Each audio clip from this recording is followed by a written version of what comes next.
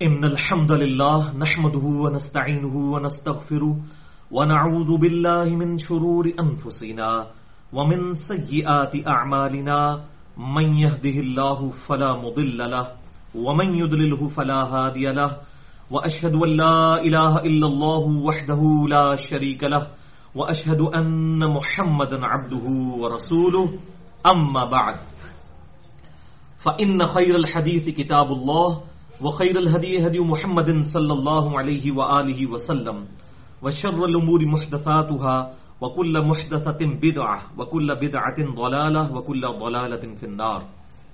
أعوذ بالله السميع العليم من الشيطان الرجيم من همزه ونفخه ونفثه. بسم الله الرحمن الرحيم. رب اشرح لي صدري ويسر لي أمري واحلل عقدة من لساني يفقهوا قولي. بسم الله الرحمن الرحيم. إن الله وملائكته يصلون على النبي يا أيها الذين آمنوا صلوا عليه وسلموا تسليما. اللهم صل على محمد وعلى آل محمد كما صليت على إبراهيم وعلى آل إبراهيم إنك حميد مجيد. اللهم بارك على محمد وعلى آل محمد كما باركت على إبراهيم وعلى آل إبراهيم إنك حميد مجيد.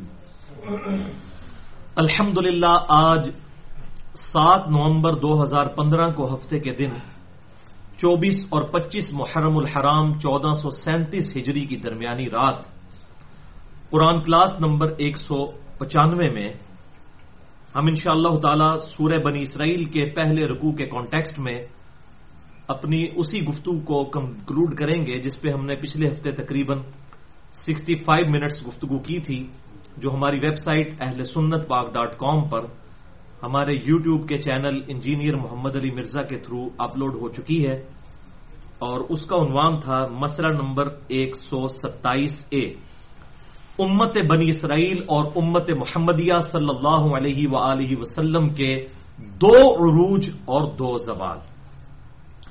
آج انشاءاللہ تعالی اسی کی کنٹینیوشن میں مزید گفتگو کریں گے، اور ہماری آج کی گفتگو کا عنوان ہوگا مسئلہ نمبر 127B، امام مہدی علیہ السلام ورضی اللہ عنہ کی خلافت راشدہ کا قیام پوری دنیا پہ ہوگا. امام مہدی علیہ السلام کی خلافت راشدہ کا قیام پوری دنیا پر ہوگا. امام مہدی علیہ السلام کی خلافت راشدہ کا قیام پوری دنیا پہ ہوگا انشاءاللہ. بھائیو، اس کانٹیکسٹ میں جتنی بھی آیات آئیں گی میں انشاءاللہ ان کے مکمل ریفرنسز دوں گا، اور احادیث میں بھی جو کرٹیکل احادیث ہوں گی انشاءاللہ ان کے نمبرز علماء حرمین بیروت اور دارالسلام کی انٹرنیشنل نمبرنگ کے مطابق دوں گا، جس کے مطابق پوری دنیا میں عربی کتب شائع ہوتی ہیں اور مکتبۃ الشاملہ اور باقی عربی سافٹ ویئرز بنائے جاتے ہیں. پھر بھی اگر کسی کی کوئی کیوری ہو تو لیکچر کے اینڈ پہ مجھ سے سوال کیا جا سکتا ہے، یا بعد میں بھی میرا ای میل ایڈریس ہے mirza_95@yahoo.com، اس پہ ای میل کر کے مجھ سے جواب لے سکتے ہیں، لیکن کم از کم 3-4 دن انتظار کے بعد، کیونکہ الحمدللہ میری ای میل سینکڑوں میں ہوتی ہیں تو میں کیوں میں ان کا جواب دیتا ہوں. اس لیے زیادہ بعض لوگ 3-3 4-4 ای میلز پھینک دیتے ہیں ایک ہی ٹاپک کے اوپر، پھر میرے لیے بڑی مشکل ہو جاتی ہے. تو ای میل کرنے کے بعد انتظار کیا جائے، انشاءاللہ تعالی جواب ملے گا. بھائیو، آج کی گفتگو کی ڈیٹیل میں جانے سے پہلے میں پچھلے ہفتے کی جو گفتگو تھی اس کا 3-4 منٹ کے اندر بلو پرنٹ پیش کر دیتا ہوں، تاکہ ہماری آج کی گفتگو کے ساتھ اس کا ربط بن جائے. کیونکہ بھائیو انشاءاللہ یہ امام مہدی علیہ السلام کے اوپر جو گفتگو ہے یہ کم از کم اردو جاننے والے مسلمانوں کے لیے بہت بڑا ایسٹ ہے، جو آج کی ہماری انشاءاللہ ڈسکشن ہوگی فرقہ واریت کی لعنت سے بالاتر ہو کر، اور یہ قیامت تک کے لیے انشاءاللہ ایک ویڈیو بک، ایک ایسٹ تیار ہو جائے گا امام محمد بن عبداللہ المہدی رضی اللہ عنہ وعلیہ السلام کے ٹاپک کے اوپر انشاءاللہ تعالی. اور یہ عجیب حسن اتفاق ہے کہ امام محمد مہدی علیہ السلام اس امت کے اندر 12ویں خلیفہ راشد ہوں گے اور آخری خلیفہ راشد ہوں گے، جو بخاری اور مسلم کی متفق علیہ حدیث ہے، جس میں جو صحیح مسلم کا ترک ہے اس کا ایک طریق انٹرنیشنل نمبر کے مطابق 4711 نمبر، کہ یہ دین قیامت تک غالب رہے گا اور ان پر 12 خلیفے ہوں گے، یعنی قیامت تک یہ 12 کی گنتی پوری ہونی ہے. ان میں سے 7 خلیفے تو گزر چکے ہیں، 6 خلیفے، اور 12ویں خلیفہ جو ہیں امام محمد مہدی ہیں، اور اس کے دوران اور بھی اچھے خلفاء آئیں گے۔ وہ 6 خلفاء جو ہیں سیدنا ابو بکر، سیدنا عمر، سیدنا عثمان، سیدنا علی، سیدنا حسن ابن علی اور سیدنا عمر بن عبد العزیز رضی اللہ عنہم اجمعین علیہم السلام، تمام پر اللہ کی سلامتی ہو۔ یہ 6 خلیفہ ہیں جو گزر چکے، اور 12ویں خلیفہ امام محمد مہدی بن عبداللہ محمد بن عبداللہ المہدی علیہ السلام انشاءاللہ تعالی آئیں گے۔ اور یہ ہمارا انشاءاللہ خلافت و ملوکیت کے اعتبار سے یہ آج کا لیکچر جو ہے یہ 12واں لیکچر بن جائے گا۔ اس سے پہلے 11 لیکچر ریکارڈ ہو چکے ہیں، اور یہ عجیب حسن اتفاق ہے کہ ہمارا جو پہلا لیکچر اس ٹاپک پہ ہوا تھا، مسئلہ نمبر 61 حسینیت اور یزیدیت کا تحقیقی جائزہ، وہ آج سے 4 سال قبل اسی جگہ پر محرم الحرام 1433 ہجری میں ہوا تھا، دسمبر 2011 کی بات ہے۔ اور آج انشاءاللہ تعالی اس ٹاپک پہ آخری لیکچر، یہ 12 کی نسبت خلیفہ مہدی کی نسبت بھی اور 12 ربیع الاول کی نسبت بھی اس میں آ گئی ہے، اور یہ انشاءاللہ اس ٹاپک پہ آخری لیکچر جو ہے وہ بھی محرم الحرام 1437 ہجری کے اندر یہ آیا ہے، اور مہینہ جو ہے یہ نومبر کا۔ بھائیو، پچھلے ہفتے ہم نے سورہ بنی اسرائیل کی آیت نمبر 4 سے لے کر 8 تک کے کانٹیکسٹ میں بنی اسرائیل کے 2 عروج اور 2 زوال ڈسکس کیے تھے۔ پہلا عروج سیدنا سیموئل، جس کو ہم اولڈ ٹیسٹمنٹ کی لینگویج میں کہتے ہیں، علیہ السلام، ان کی دعا کی برکت سے اللہ تعالیٰ نے طالوت کو مسلمانوں کا اس وقت حکمران مقرر کیا تھا۔ اللہ تعالیٰ کی مشیت سے ہوا تھا، وہ ملوکیت جو ہے وہ تلوار کے زور پر دھونس کے ساتھ مسلمانوں پر مسلط نہیں ہوئی تھی، بلکہ ایک نبی نے اللہ تعالیٰ کی وحی کے ذریعے ان کو بادشاہ مقرر کیا تھا۔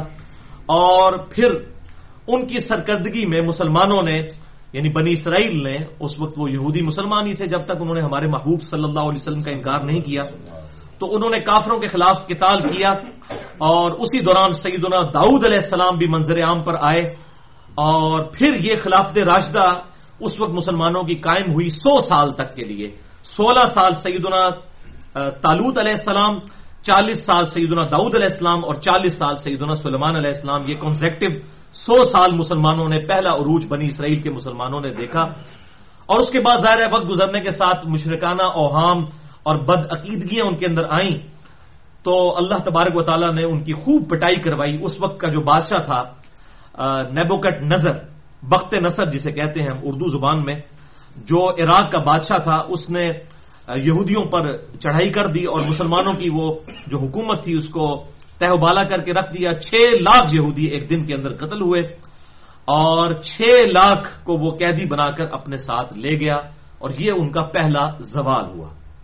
پھر وقت گزرتا گیا، اس کے ساتھ ساتھ اللہ تعالیٰ کی طرف سے کرنا یہ ہوا کہ ایران کا بادشاہ تھا کیخورس، سائرس شاہ جسے ہم اردو میں کہتے ہیں، اس نے جو ہے عراق پر حملہ کیا اور عراقیوں کو شکست دی، اور ساتھ ہی ساتھ ظاہر ہے کہ دشمن کا دشمن دوست ہوتا ہے، تو اس نے جو ہے وہ یہودیوں کو وہاں سے آزاد کیا، دوبارہ ان کو یروشلم میں فلسطین میں آنے کی اجازت دے دی، اور دوبارہ سے پھر انہوں نے وہاں پر اپنی حکمرانی سنبھال لی۔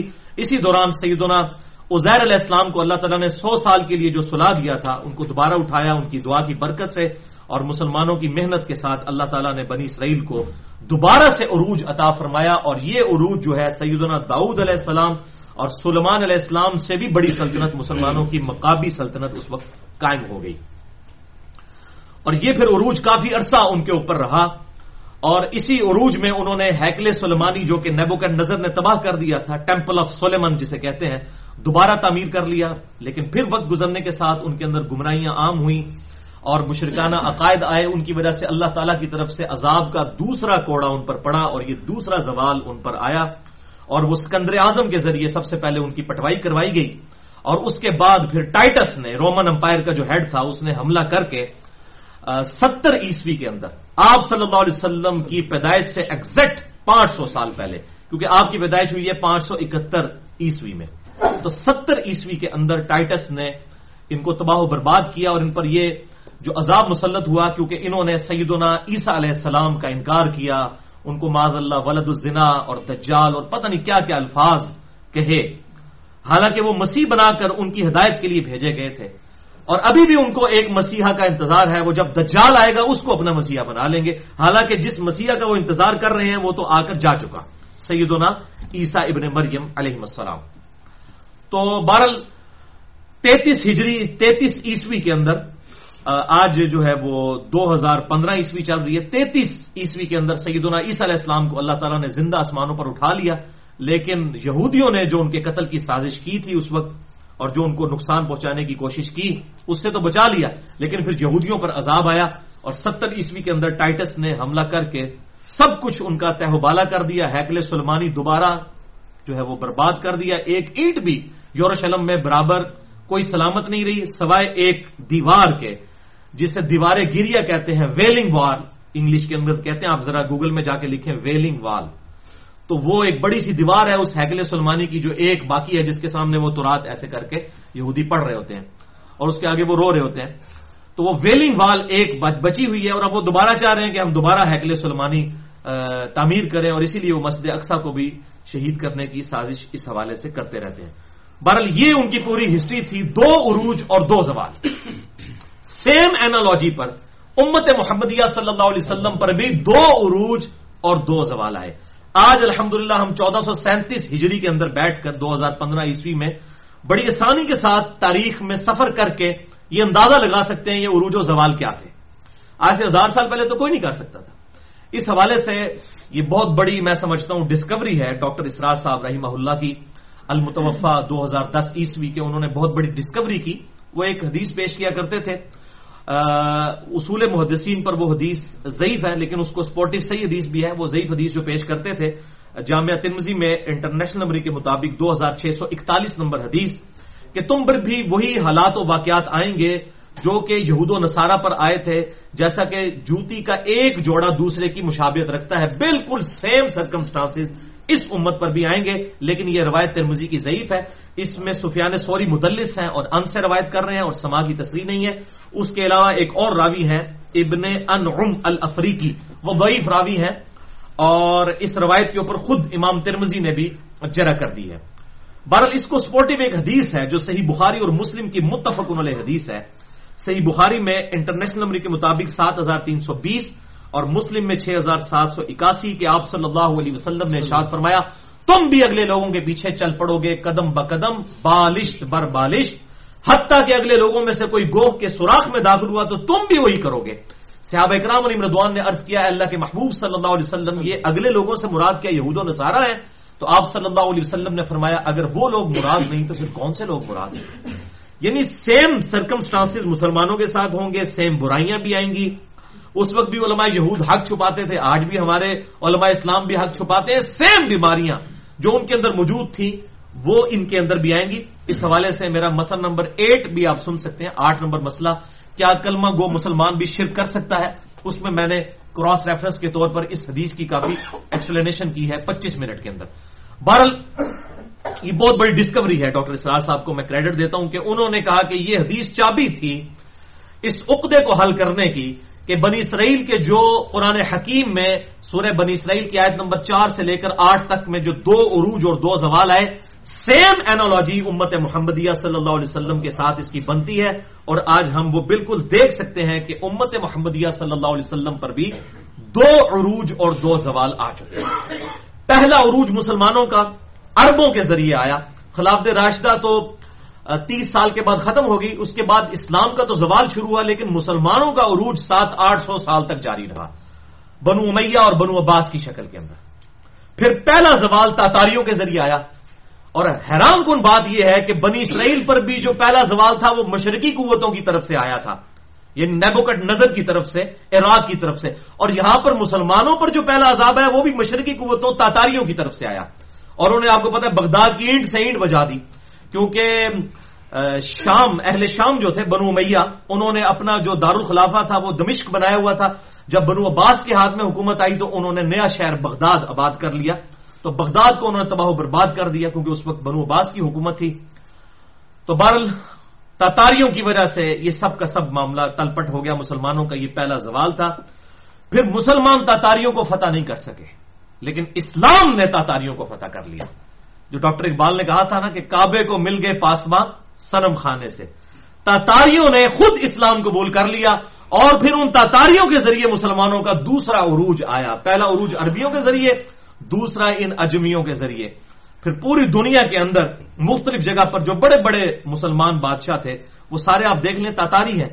چاہے وہ گریٹ آٹومانم امپائر ہو جسے ہم سلطنت عثمانیہ کہتے ہیں، چاہے یہاں پر مغلیہ سلطنت ہو، یہ سب کے سب ٹرکش جو ہیں، یہ سب کے سب تاتاریوں کی اولاد ہیں. یہ مغلیہ خاندان بھی اور جن لوگوں نے سلطنت عثمانیہ قائم کی، یہ سب کے سب ٹرکش ہیں، تاتاری ہیں. تو ان کے ذریعے مسلمانوں کا پھر دوسرا عروج آیا. لیکن یہ مسلمانوں کا عروج کہہ رہا ہوں، اسلام کا نہیں. اسلام کا زوال جو ہے وہ تو ہو چکا صلح حسن کے بعد، 41 ہجری کے بعد اسلام کا زوال ہی ہے. مسلمانوں کے عروج کی بات کر رہا ہوں. بہرحال پھر یہ جب دوسرا مسلمانوں کا عروج آیا، یہ بھی کچھ عرصہ چلا. اب اس کو ہم کیسے کہیں گے کہ وہ مسلمانوں کا عروج نہیں، اسلام کا عروج ہے؟ یہ اکبر بادشاہ 70 سال تک سب کانٹیننٹ کے اوپر بادشاہ رہے، 40 ہندو عورتوں کے ساتھ بھی اس نے شادیاں کی ہوئی تھیں. تو آپ اس کو اسلامی حکومت کہیں گے؟ مسلمانوں کی حکومت تھی، سو کالڈ مسلمان، اسلامی حکومت تو نہیں تھی. کوئی جرت کرے کہنے کی ان کو اسلامی حکومت؟ نہ سلطنت عثمانیہ جو ہے وہ اسلامی حکومت تھی.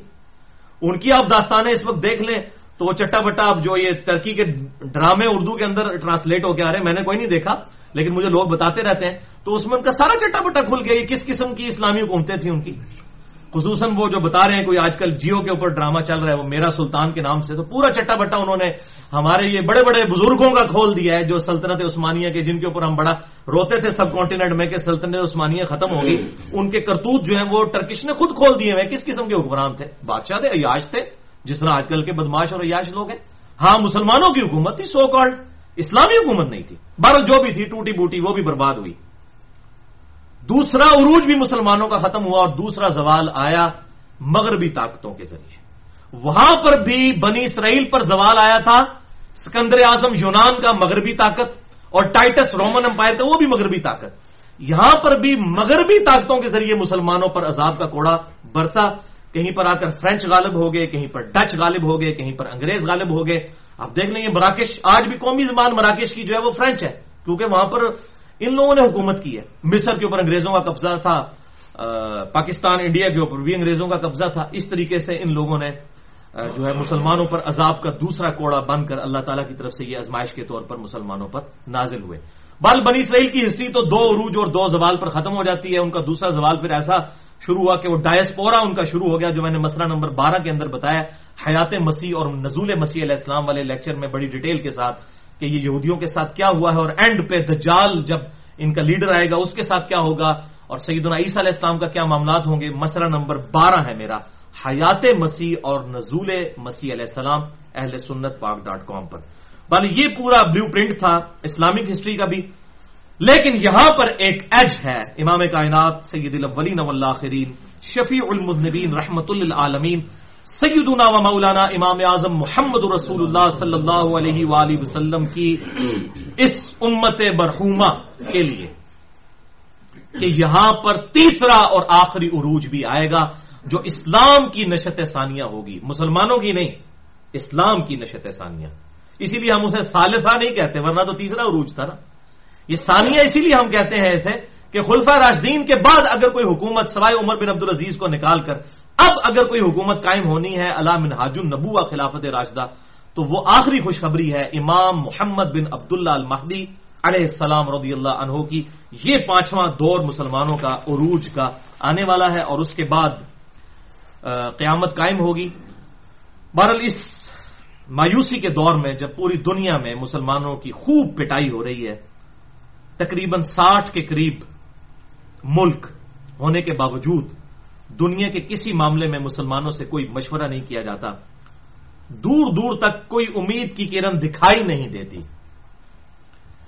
اس معاملے میں میرا اجتہاد یہ ہے کہ غلبہ اس طرح ہوگا جیسا کہ تاتاریوں کو اسلام نے فتح کر لیا. مسلمان تو تاتاریوں کو شکست نہیں دے سکے، تاتاریوں نے اسلام قبول کر لیا.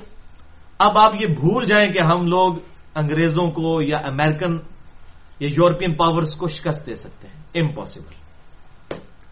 ہاں یہ ایک امید کی کرن نظر آ رہی ہے کہ وہ یورپین اور امریکن خود اسلام قبول کر لیں، جیسے وہاں پر تاتاریوں نے اسلام قبول کر لیا تھا. اگر یہ معاملہ ہو جائے تو پھر ساری گیم تلپٹ ہو سکتی ہے اور یہ نظر بھی آ رہا ہے. 2007 میں کلنٹن پاکستان آئے، امریکن صدر. انہوں نے جیو کو انٹرویو دیتے ہوئے یہ کہا تھا Islam is the fastest growing religion in America. امریکہ میں سب سے تیزی سے پھیلنے والا دین اسلام ہے. 11 ستمبر 2001 کے ٹوئنس ٹاور کے اس اٹیک کے بعد جو انہوں نے ان سائڈ جاب کی تھی مسلمانوں کو ملائن کرنے کے لیے، اللہ تعالیٰ نے واللہ خیر الماکرین اسی میں سے خفیہ تدبیر فرمائی، وہی اسلام کے پھیلنے کا ذریعہ بن گیا. اور لوگوں نے اسلام کو اسٹڈی کیا تو تقریباً 9 مہینے میں 34,000 امریکنز اور یورپین لوگوں نے اسلام قبول کیا قرآن حکیم کا ترجمہ انگریزی میں پڑھنے کے بعد. لیکن انڈیا، پاکستان، بنگلہ دیش کا مولوی کہتا ہے قرآن حدیث ڈائریکٹ نہ پڑھو، گمراہ ہو جاؤ گے. اس گورے کو قرآن کا ترجمہ انگریزی میں پڑھ کر ہدایت مل جائے گی، لیکن یہاں کا مولوی آپ کو قرآن نہیں پڑھنے دے گا کیونکہ اس کے عقیدے ہی قرآن والے نہیں ہیں.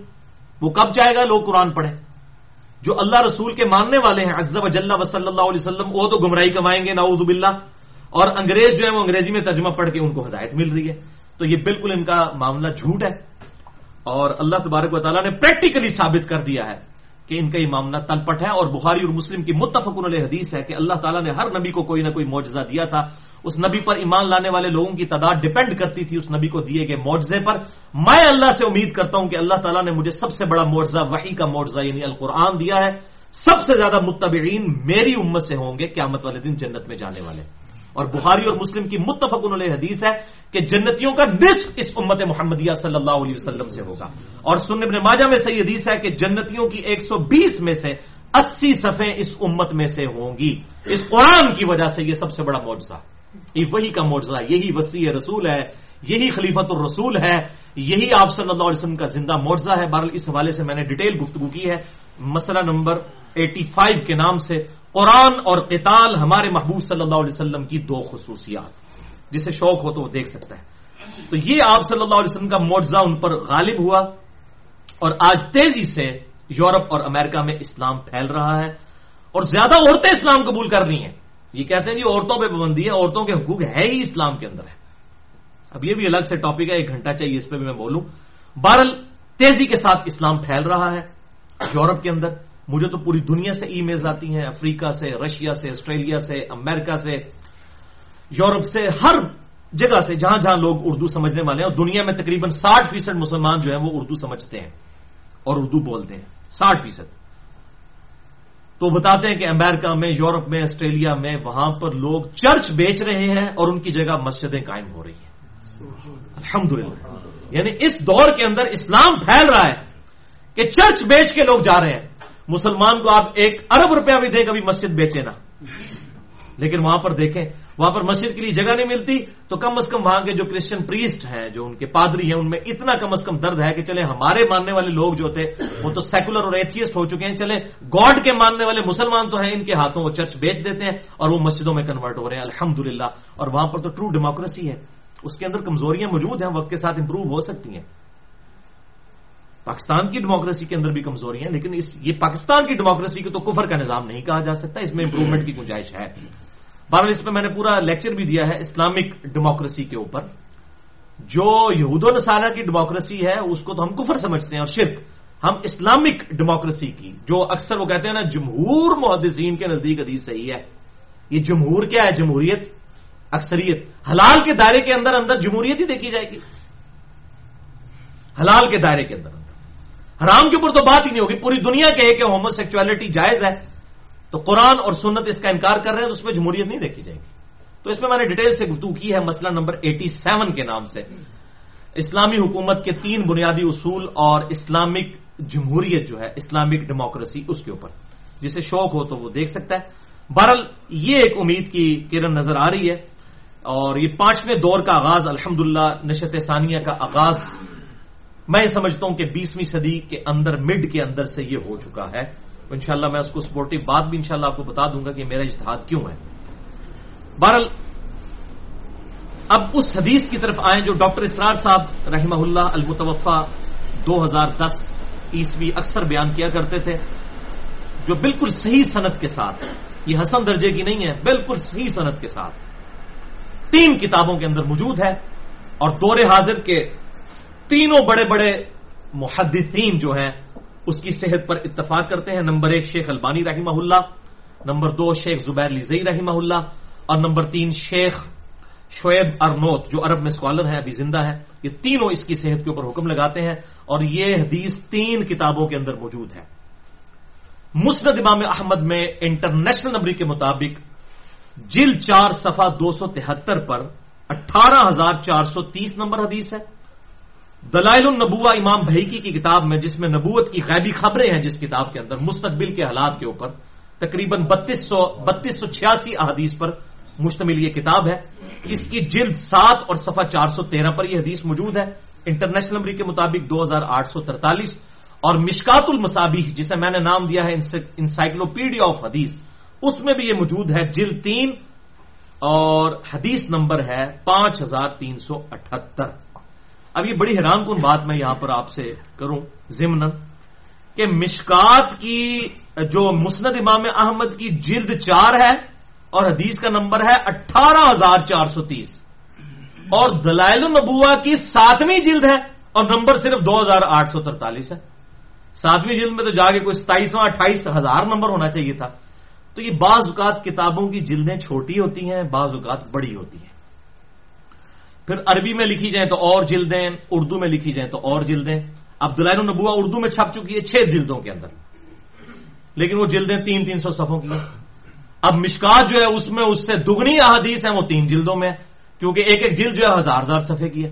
تو اس طریقے سے جلدوں کا فرق آ جاتا ہے. اب مسند امام احمد جو ہے یہ ایک جلد کے اندر عربی میں چھپی ہوئی ہے, 27,647 احادیث ایک جلد کے اندر دارالاسلام والوں نے چھاپی ہے. اور سعودی عرب سے یہ 12 جلدوں میں چھپی ہوئی ہے. اور اگر یہ ترجمہ ہونا یہاں پر, یہ بھی ہمارے پاس پڑا ہے, وہ 17 جلدوں کے اندر ہے, اور اگر تفسیر بھی ساتھ کرے ہو جائے 50 جلدوں میں ہے. تو اس طریقے سے جلدوں کا فرق احادیث کی کتابوں میں آ جاتا ہے. اب بریلویوں نے جو صحیح بخاری چھاپی ہے غلام سور رضوی صاحب کی, فیصلہ آباد والے, وہ 13 جلدوں پہ ہے شرح کے ساتھ. اور اہل حدیث نے جو مکتبہ قدوسیہ نے چھاپی ہے شرح کے ساتھ 6 جلدوں پہ ہے, اور جو دوسری ہے وہ داؤد راسا والی وہ 8 جلدوں پہ ہے.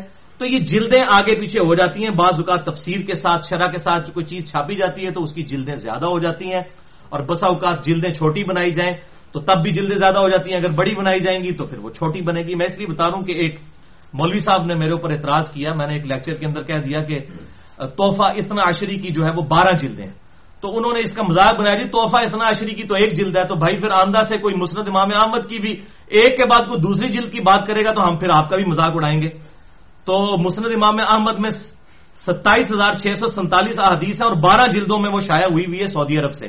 لیکن پاکستان میں دارالاسلام نے 1 جلد میں ہی وہ شائع کر دی ہے, اور اردو ترجمے کے ساتھ بغیر شرح کے وہ 17 جلدوں کے اوپر شائع ہوئی ہے.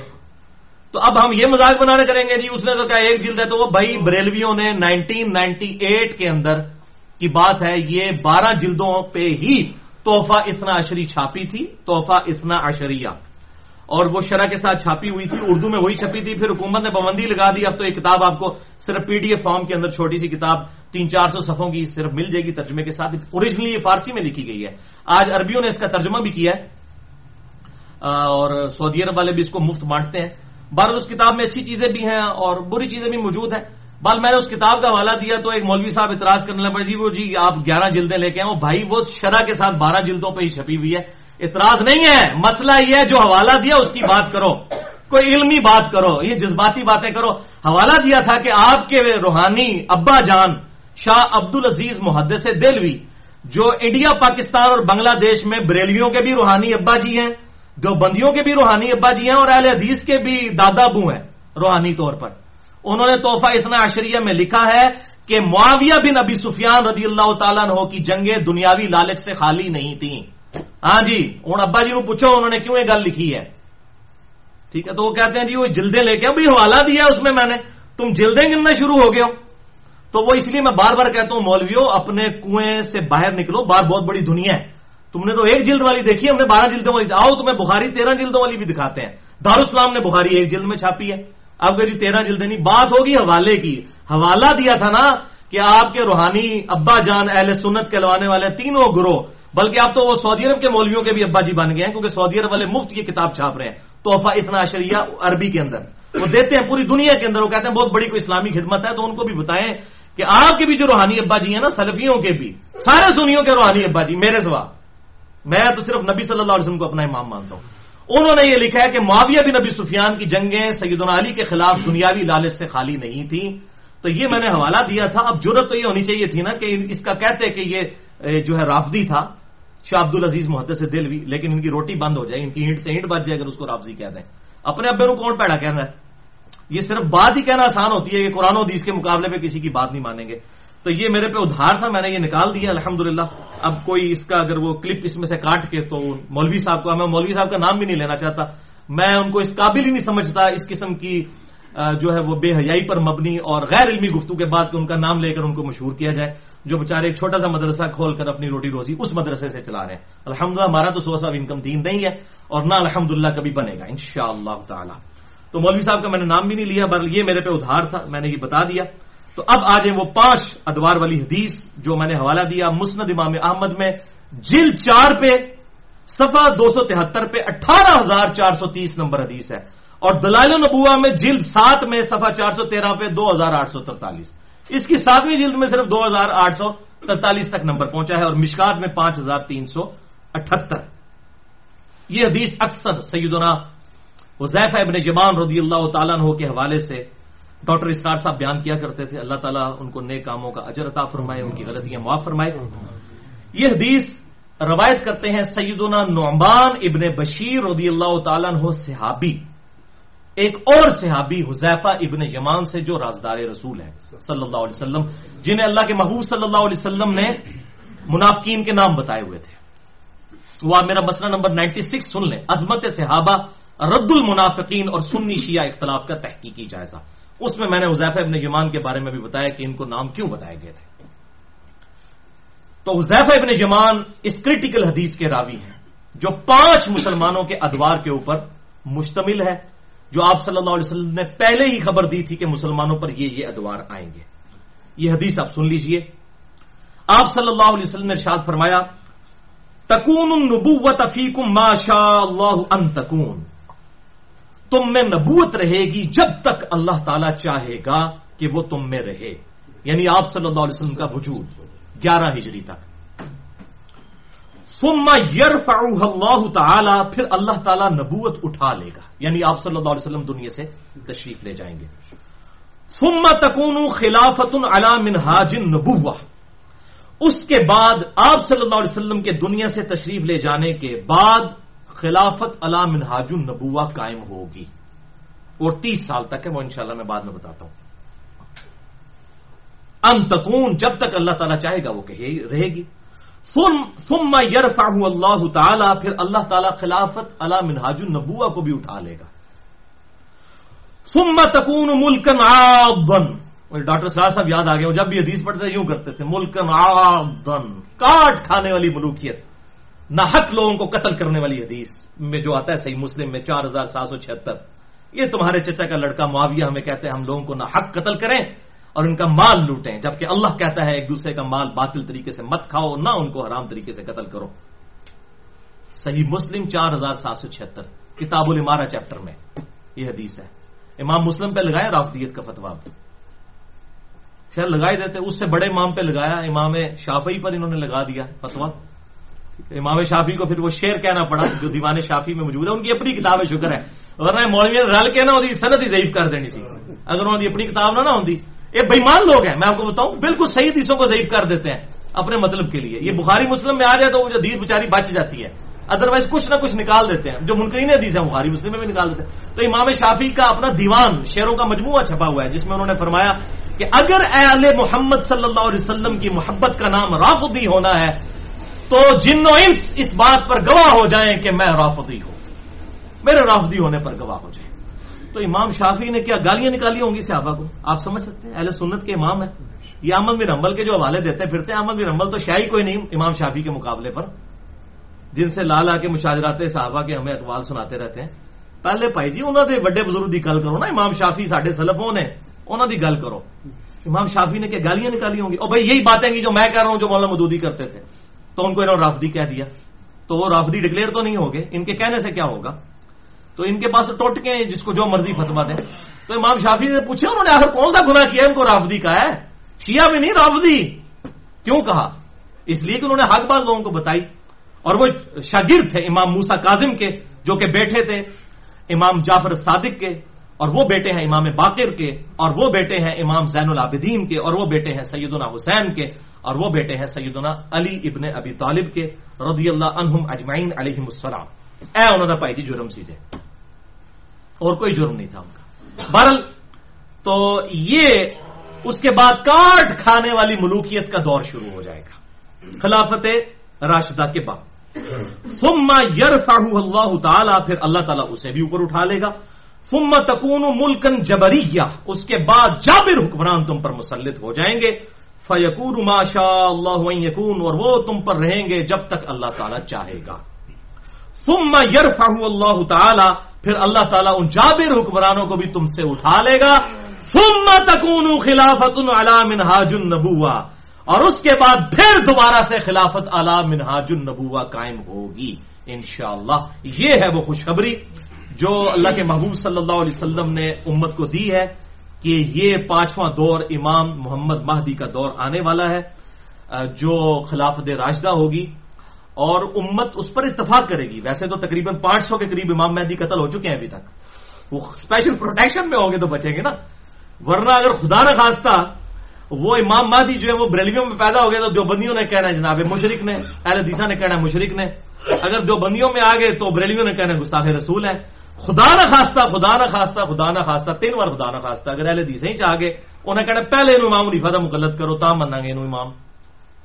اور میں بتاؤں گا ان کا تو یہ حضرت عیسیٰ کے بارے میں بھی عقیدہ ہے کہ وہ امام ابو حنیفہ کے مقلد ہوں گے۔ آج میں دیاں گا پھکیے بھی نہ دے، پورے نہ دے، سارے معاملات کھول کے بیان کروں گا کہ کس طریقے سے امت کو دھوکہ دیتے ہیں۔ تو یہ ہوگا شیعہ کے اندر آگے تو ویسے ہی انہوں کا بیڑا ڈوب جانا ہے، مننا ہی نہیں کسی نے۔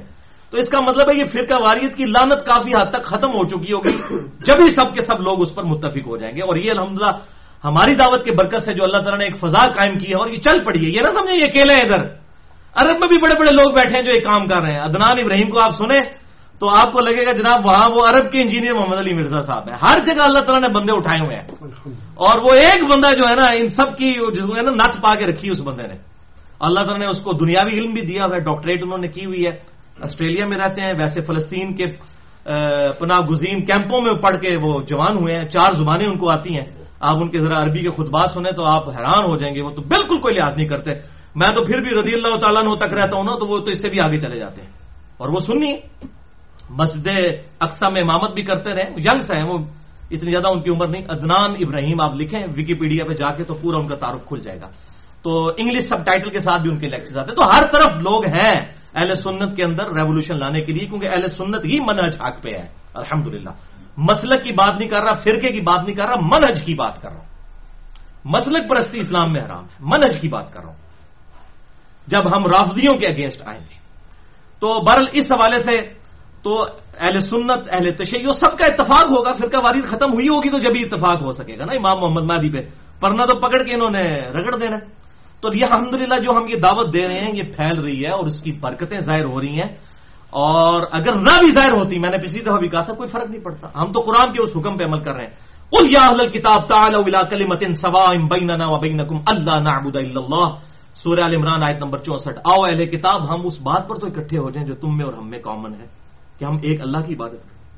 اگر اہل کتاب کے ساتھ کامن ٹرمز ہو سکتی ہیں تو سنی شیعہ کیوں نہیں کامن ٹرمز کے اوپر اکٹھے ہو سکتے؟ غدیر قوم کے اوپر کیوں نہیں اکٹھے ہو سکتے؟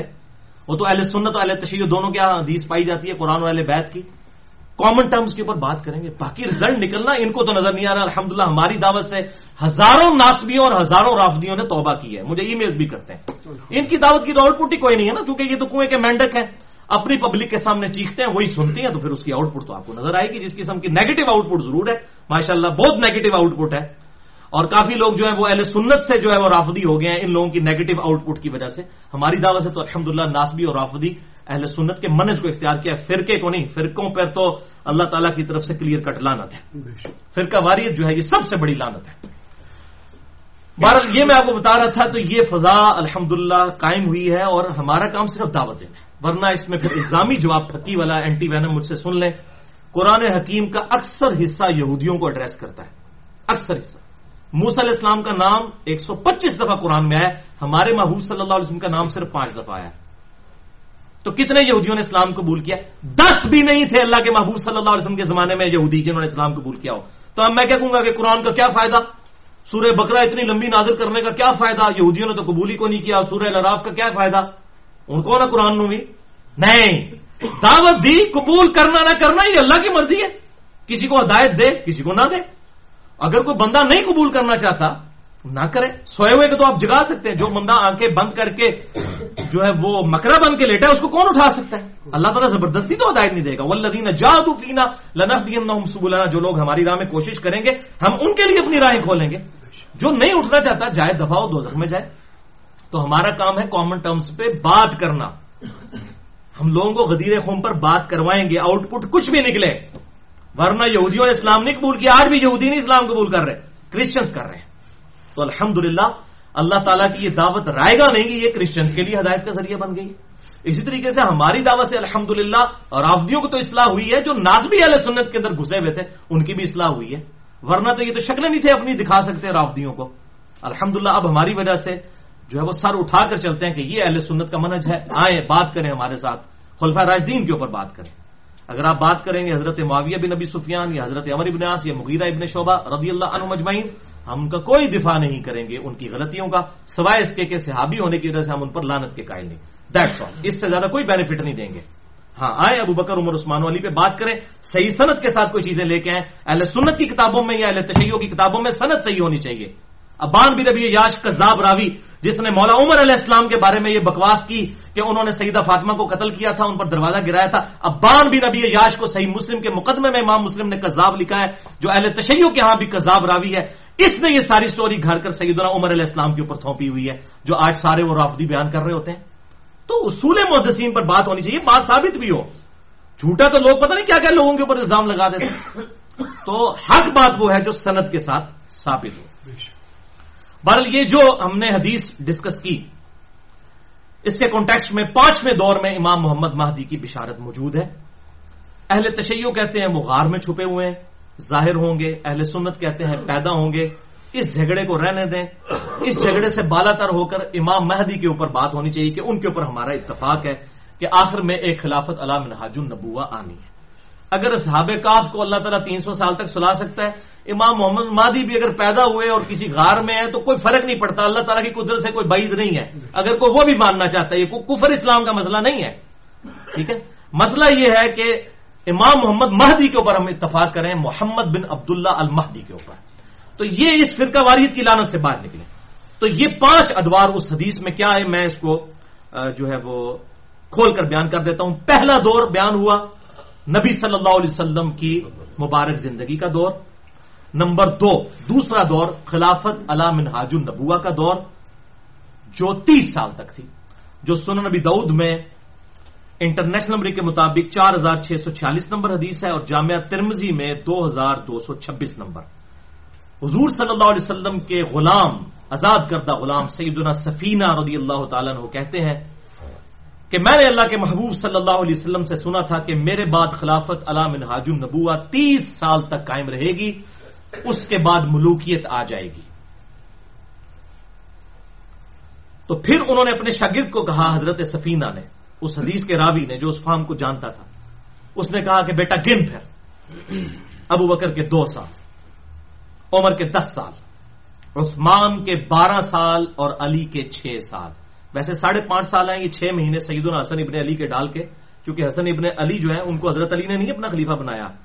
یہ جو یزید کا دفاع کرتے ہوئے کہتے ہیں میرا چیلنج ہے, نہ شیعہ کے ہاں کوئی روایت موجود ہے نہ سنیوں کے ہاں, اور نہ شیعہ کا یہ دعویٰ ہے نہ سنیوں کا یہ دعویٰ ہے کہ حسن ابن علی کو سیدنا علی نے اپنا خلیفہ بنایا. نہیں, ان کو جب زخم لگا ایک ہفتے تک زندہ رہے. سنت برانی میں ڈیٹیل کے ساتھ یہ بات آتی ہے. انہوں نے کہا کہ بھئی میں اسی طرح تمہیں چھوڑ کر جاؤں گا جس طرح اللہ کے محبوب چھوڑ کر کے, اپنا خلیفہ خود چنو تم صلی اللہ علیہ وسلم اور رضی اللہ عنہم اجمعین. تو پھر حضرت ابن عباس کے مشورے سے حسن ابن علی کو چنا گیا. اور کیوں نہ چنا جاتا, بخاری اور مسلم کی متفق علیہ حدیث ہے, یہ میرا بیٹا سید ہے. اور بخاری کے الفاظ ہیں یہ سید ہے, اس کی وجہ سے مسلمانوں کے 2 گروہوں میں صلح ہو جائے گی. اس کی وجہ سے, اس کی قربانی کی وجہ سے مسلمانوں کے 2 گروہ کون سے, ایک گروہ سیدنا علی کا, شیعان علی کا, دوسرے شیعان معاویہ کا رضی اللہ عنہم اجمعین. ان 2 گروہوں میں حضرت حسن کی اپنی کوئی پارٹی نہیں تھی, وہ تو اسی خلافت راشدہ میں آتے ہیں. تو حضرت سفینہ کے الفاظ ہیں کہ گن ابو بکر کے 2 سال, عمر کے 10 سال, عثمان کے 12 سال اور علی کے 6 سال, یعنی حسن ابن علی کے ملا کر 5.5 और 6 महीने। तो शागिर्द ने कहा कि ये जो बनु जुर्का है, बनु उमैया के लोग, जुर्का कहते हैं नीली आंखों वाले, खतरनाक लोग, इनकी आंखें नीली थी। ये बनु जुर्का नीली आंखों वाले लोग तो कहते हैं कि अली अलैहिस्सलाम तो खलीफा ही नहीं है। इसमें इमाम दाऊद ने 4646 नंबर हदीस में लिया अली अलैहिस्सलाम। वैसे तो बुखारी में भी है अली अलैहिस्सलाम, फातिमा अलैहिस्सलाम, हुसैन अलैहिस्सलाम। अलैहिस्सलाम आप किसी को भी कह सकते हैं, मुझे आपको भी कह सकते हैं, अस्सलामु अलैना व अला इबादिल्लाह सालिहीन। बल मसला नंबर 96 देख लें, उसमें मैंने खोलकर बयान किया है। ये तो कहते हैं अली अलैहिस्सलाम खलीफा ही नहीं है। तो हजरत सफीना को इतना गुस्सा आया, उन्होंने कहा, फरमाया ये इनकी पीठ से झूठ निकला है। सुनन नबी दाऊद 4646 और जामिया तिरमिजी 2226 और तिरमिजी में आगे अल्फाज हैं, हक तो यह है कि इनकी हुकूमत इस रुए अर्ज की बदतरीन बादशाहत है, शरीर तरीन बादशाहत है। अल्लाह के महबूब ने क्या फरमाया सल्लल्लाहु अलैहि वसल्लम, काट खाने वाली मलूकियत, और हजरत सफीना ने मोहर लगा दी, शरीर तरीन बादशाहत। हजरत सफीना ने यजीद का जमाना नहीं पाया, ये हजरत मुआविया की हुकूमत को कह रहे थे बदतरीन बादशाहत। ये कहते हैं सलफ का फाम, हजरत सफीना तो बड़ा केड़ा सलफ है। अहमद बिन हंबल नूं लैके आओगे, आजरी नूं लैके आओगे रहिमहुमुल्लाह सफीना के मुकाबले विच। ये है मुशाजराते सहाबा के ऊपर बात करते हैं, इनका क्या इल्म है, इनको अली बे नहीं आती दीन की, पकड़ के 4वीं 5वीं सदी के मौलवियों के फतवे हमें दिखाते हैं। ये है फाहम। तो मान लिए एक चैप्टर इलाद है, मैं इस पे बोलूं तो फिर बहुत टाइम चाहिए, मैं ऑलरेडी काफी जगह ये बातें कर चुका हूं। बहरहाल उन्होंने ये कहा 41 हिजरी में सुलह हसन हुई रबीउल अव्वल में, रबीउल अव्वल ही में 11 हिजरी में आप सल्लल्लाहु अलैहि वसल्लम की वफात हुई, लेकिन दिन कंफर्म नहीं है, दिन सोमवार है, तारीख कंफर्म नहीं है। और रबीउल अव्वल 41 हिजरी में ये सुलह हसन हुई।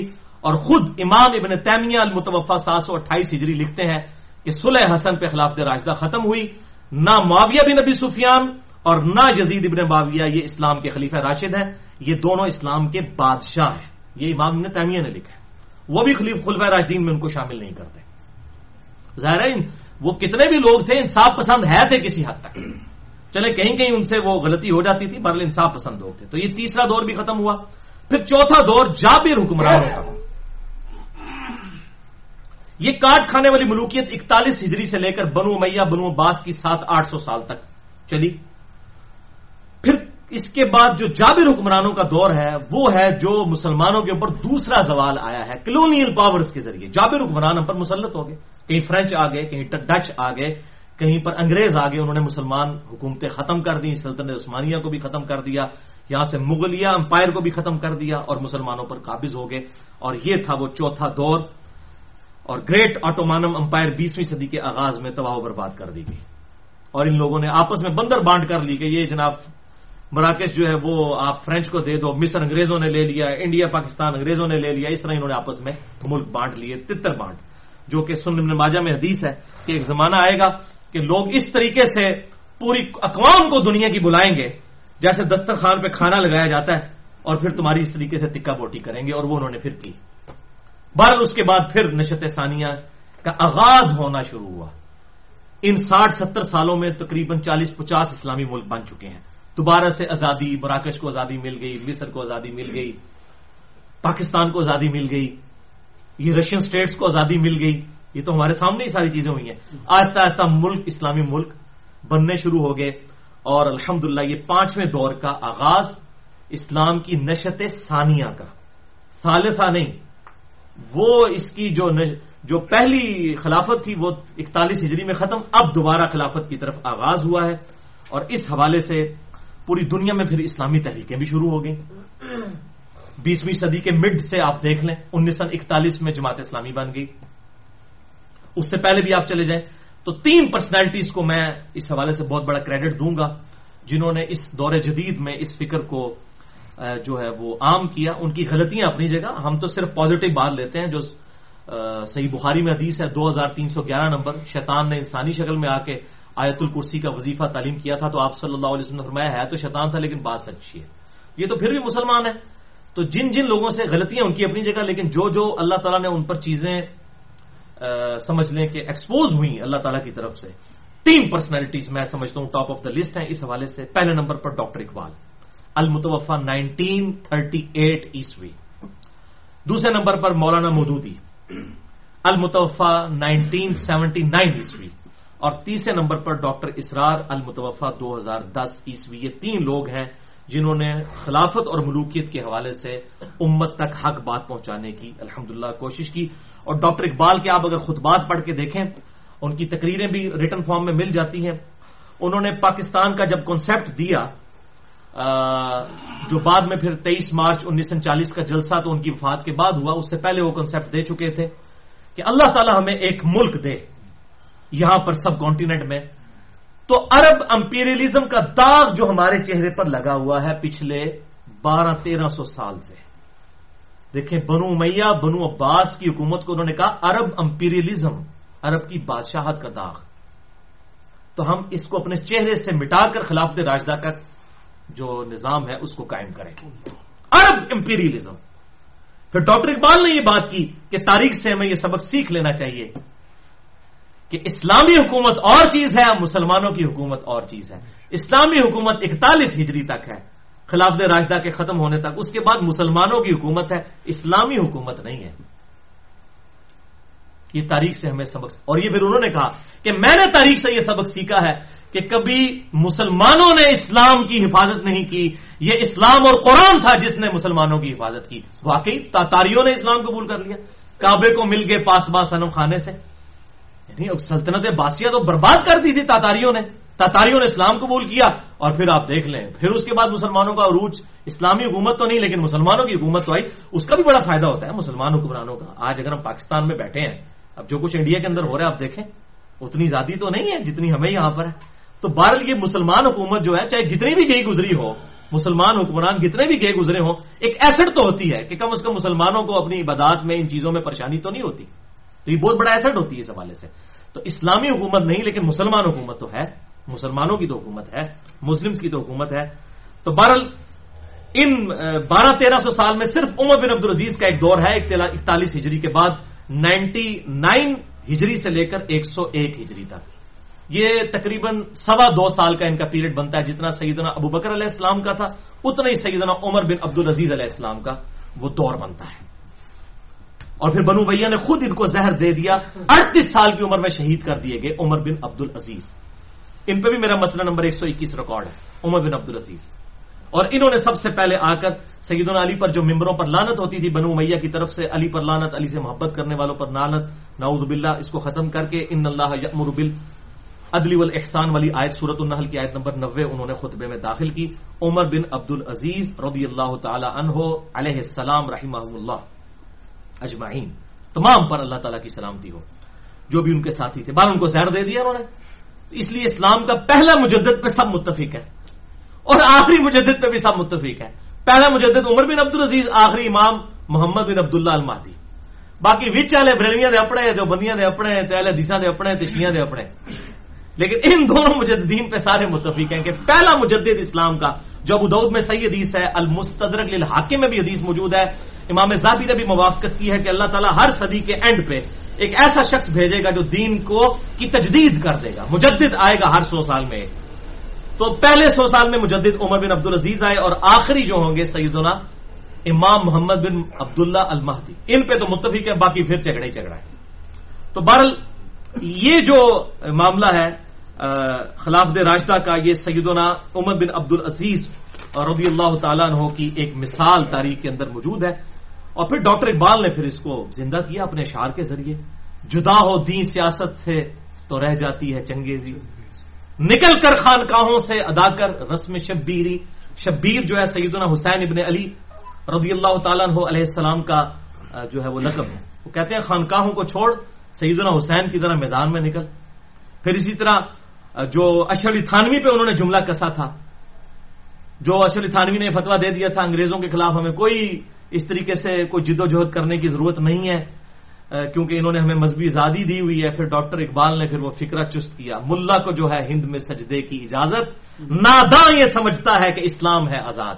یہ نمازیں پڑھنے کو اور لوٹے اٹھانے کو اور پگڑیاں اور تسمیاں اور شلوار ٹخنوں تک اوپر اٹھا لینے کو اسلام سمجھتا ہے. اسلام تو آزاد کوئی نہیں ہے، یہ تو عبادات ہے، اسلامی سزائے نافذ کوئی نہیں. اسلام کہاں سے آزاد ہے؟ اسلام تو مغلوب ہے. ملا کو جو ہے ہند میں سجدے کی اجازت، ناداں یہ سمجھتا ہے کہ اسلام ہے آزاد. اور پھر بھائیو جہاں تک مولانا مودودی کا تعلق ہے، انہوں نے تو پھر جو ٹروتھ ریویلنگ کتاب لکھی نا، خلافت و ملوکیت، جس کی وجہ سے سب کے سب لوگ پنجے جھاڑ کے ان کے پیچھے پڑ گئے، بجائے اس کتاب کا کوئی علمی جواب دیتے گالی گلوچ پر آگے جنہوں نے جواب بھی دیے انتہائی بےہودہ جواب دیے، اس قابل ہی نہیں ہے کہ ان کو ڈسکس بھی کیا جائے. تو انہوں نے حقائق کھول کر بیان کیے. بہرحال اس خلافت و ملوکیت کا پھر دفاع میں نے الحمدللہ احادیث سے کیا ہے. الحمدللہ یہ صلاح الدین یوسف صاحب کی لکھی ہوئی جھوٹی تاریخ نہیں ہے، یا وہ انڈیا کا یزیدی جو مولوی آج کل اٹھایا کفایت اللہ سنابلی، اس کی لکھی ہوئی جھوٹی تاریخ نہیں ہے. اور میں نے تو اس کو نام دیا اب یہ اہل حدیثوں کا ڈاکٹر طاہر القادری ہے. وہ جس طرح کی باطل تعویلات کرتا ہے نا، کدھر کی بات کو کدھر سے کھینچ کے لے جاتا ہے. یہ اہل حدیثوں کا، جو اہل حدیث سارے نہیں جو اس کے مقلد بنے ہوئے ہیں، کفایت اللہ سنابلی انڈیا کا، یہ اہل حدیثوں کا، سارے اہل حدیثوں کا نہیں، جو ان کے ہیں چمچے، ان کا یہ ڈاکٹر طاہر القادری ہے باطل تعویلات کرنے کے اوپر. میں کہتا ہوں ڈاکٹر طاہر القادری صاحب کو بھی شرمندہ کرتا ہے جس طرح کی اس کی جھوٹی تعویلات ہے، اور بخاری مسلم کی احادیث کی تعویلات وہ کر جاتا ہے. بہرحال یہ جھوٹے طریقے سے دفاع نہیں کیا میں نے الحمدللہ احادیث کی کتابوں سے، جو کہتے ہیں قرآن اور صحیح حدیث، قرآن اور صحیح حدیث، ایل آف لوون، قرآن اور صحیح حدیث. اس حوالے سے میرے 2 لیکچرز ہیں. لیکچرز تو بہت ہو گئے، آج کا ملا کے 12 ہو گئے، ویسے 2 جو مین لیکچرز ہیں اور 2 ہی ریسرچ پیپرز ہیں. پہلا لیکچر مسئلہ نمبر 101، 2.5 گھنٹے کی گفتگو ہے. پچھلے سال میں نے دی تھی 2 نومبر 2014 کو اتوار کے دن. صحیح مسئلہ خروج اور فکر حسین حق پرستی کی علامت ہے الحمدللہ، جس میں 5 سب ٹاپکس میں نے ڈسکس کیے تھے. نمبر 1 مسئلہ خروج اور حدیث غدیر خم. نمبر 2 خلافت راشدہ کی مدت 30 سال اور جنگ جمل، صفین اور نہروان. نمبر 3 سیدنا حسن ابن علی اور حضرت معاویہ بن ابی سفیان رضی اللہ عنہم اجمعین، ان کی صلح. نمبر 4 حضرت معاویہ بن ابی سفیان رضی اللہ عنہما کا دور ملوکیت. اور نمبر 5 سیدنا حسین ابن علی کا قیام حسین علیہ السلام رضی اللہ تعالی عنہم اجمعین. اور دوسرا لیکچر مسئلہ نمبر 102 جو 1.5 گھنٹے کی گفتگو تھی، اتوار کے دن ہی، اس سے اگلی اتوار کو میں نے منگلا ڈیم کی جو کالونی ہے اس میں نے یہ درس دیا تھا، ریکارڈ ہوا ویڈیو میں، بڑا اپریشیٹ کیا گیا. 9 نومبر 2014 کو پچھلے سال فضائل حسین اور یزید کے برے کرتوتوں کے جھوٹے دفاع کے علمی جوابات، جس میں کل 8 سب ٹاپکس میں نے کور کیے تھے. نمبر 1 فضائل سیدنا حسین علیہ السلام. نمبر 2 یزید ابن معاویہ کے دور میں خانہ کعبہ کو جلایا جانا. نمبر 3 یزید ابن معاویہ کے دور میں واقع حرہ یعنی مدینہ کی حرمت کا پامال ہونا. نمبر 4 دور یزید میں اہل شام کے انڈر جو اہل عراق تھے ان کا سیدنا حسین ابن علی کو مظلومانہ شہید کرنا، ان کے سارے خاندان کے سمیت. یہ اکثر کہتے ہیں جی وہ اہل عراق تھے، پائی جی انڈر کدھر سن. اب بنگالیوں کے ساتھ جو کچھ ظلم ہوا وہ کہتے ہیں جی پنجابی فوج نے کیا، تو پنجابی فوج انڈر کس کے تھی؟ پاکستانی فوج کے انڈر تو ان کے نا، سپریم تو یہ لوگ تھے نا، یا اوپر پریزیڈنٹ تھا یا پرائم منسٹر، کوئی بھی اوپر جو ہیڈ آف دی اسٹیٹ تھا. اب یہ تو نہیں، پنجابیوں کی تو بات نہیں ہوگی. ادھر بھی جو اہل شام کے انڈر تھے اہل عراق صوبہ تھا اہل شام کا. تو جی یزید کو تو پتہ ہی نہیں تھا. عبید اللہ ابن زیاد جو عراقی گورنر تھا وہ یزید کا لگایا ہوا تھا، اہل شام کا لگایا ہوا تھا. آج کوئی ہماری حکومت غلط ڈیسیژن لیتی ہے تو ہم اس کو صوبوں کے اوپر تو نہیں ڈیفائن کریں گے، بلکہ وہ تو جنرل بات ہوگی اس حوالے سے. اور اس میں 5واں سب ٹاپک تھا صحابہ اکرام کی بیعت کا جواز بناتے ہیں جی اتنے صحابہ نے یزید کی بیعت کر لی تھی. پھر میں جواب دیتا ہے بیعت کروائی کس طرح ہے، وہ بھی میں پھر جواب دیتا ہے کہ انہوں بیعت کہنے نے. پھر میں نے حضرت عمر کا فتویٰ صحیح بخاری سے بتایا کہ تلوار کے زور پر جو بیعت ہوگی اس کا انجام قتل و غارت ہوگا. ٹھیک ہے، اس کو تو حضرت عمر کہتے ہیں ایسا خلیفہ ایکسیپٹیبل ہی نہیں ہے. تو وہ پھر میں نے وہ بھی جواب دیا. اور 6واں سب ٹاپک تھا حدیث قسطنطینیہ کا غلط فہم لیتے تھے اور جنتی لشکر والی بشارت فٹ کرتے تھے اور اس طریقے سے یہ معاملات کرتے تھے. یہ 6واں سب ٹاپک اس میں وہ تھا. اور یہ میں بتا دوں یہ جنتی لشکر وہ کبھی کہتے ہیں جی بیڑی بیڑے والا لشکر لگا دیتے ہیں، کبھی کسی پہ کوئی لگاتے ہیں کسی پہ کوئی. اور بھائی تسی سارے بھی جنتی ہو، لے لو میرے کو آج تسی قسطنطینیہ چ نہ جاؤ نہ سمندر ایجاد کرو، میں تمہیں ہوں جنت دی سرٹیفکیٹ دے دینا. صحیح مسلم میں حدیث ہے انٹرنیشنل نمبر کے مطابق 553 نمبر کہ جس نے خوب اچھی طرح وضو کیا اس کے بعد 2 رکعت نفل پڑھ لیے توجہ کے ساتھ اس پہ جنت واجب ہو گئی. لو جی تو قسطنطینیہ اس تے سمندری بیڑے دی لیڈرشپ کی ضرورت ہی نہیں ہے. جنت واجب اس جو مرضی کرتے رہو، جنت واجب ہو جائے گی. ہوں بھی کبھی لگاتے ہیں جناب جی حضرت معاویہ پہ جنت واجب کر دی، فلاں پہ واجب کر دی. اور بھائی ہم تو کہتے ہیں جو بھی کلمہ گویا یزید بھی جنت میں جائے گا انشاءاللہ تعالی اگر اس کی ایمان پر موت ہوئی ہے. ہم نہیں کسی کو کافر اور کسی کی دوزخ جنت کا فیصلہ نہیں کرتے، لیکن آپ کہتے ہیں جنت کے جھوٹے سرٹیفکیٹ تو نہ آپ دیں نا.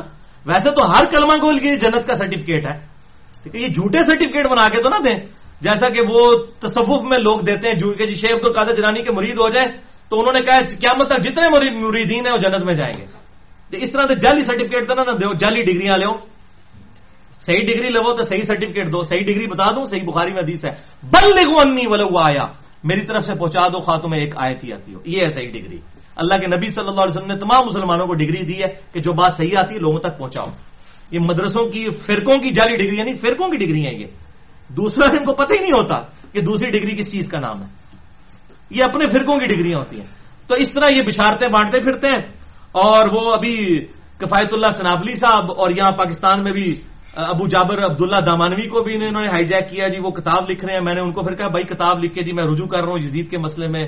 جی وہ میں نے جو ان کے خلاف کتاب لکھی تھی یزید کے خلاف، اب میں رجوع کر رہا ہوں. پائی جی تسی سارے رجوع کرو نہ کرو سانو کوئی فرق نہیں پیندا.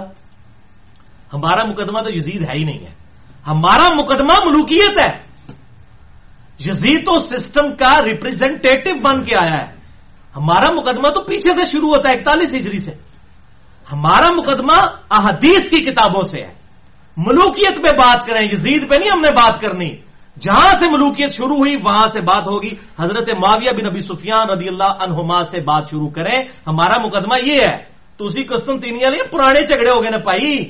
جھگڑے کو سمجھو. خلافت و ملوکیت جو مولانا مودودی نے لکھی تھی وہ بھی مقدمہ یہی تھا کہ خلافت راشدہ اور ملوکیت کا فرق کریں. خدا کے لیے زمین و آسمان کو نہ بنائیں. اور یہ جھوٹے نعرے نہ لکھیں کہ علی معاویہ بھائی بھائی. کیسے بھائی بھائی؟ آپ لکھیں ابو بکر عمر عثمان و علی بھائی بھائی. بھائی بھائی پہ لعنت کرواتا ہے اپنے سامنے 20 سال تک. وہ بھائی ہوتا ہے. چلو ایک ہے کہ میرا آپ کا جھگڑا ہوا منہ پہ میں نے گالی دے دی، یہ ایک علیحدہ بات ہے. ایک ہے مرنے کے بعد میں مسلسل یہ کام کرواتا رہوں تو وہ بھائی ہوتا ہے. خدا کے لیے جھوٹی باتیں نہ لوگوں کو پبلک کو بتائیں.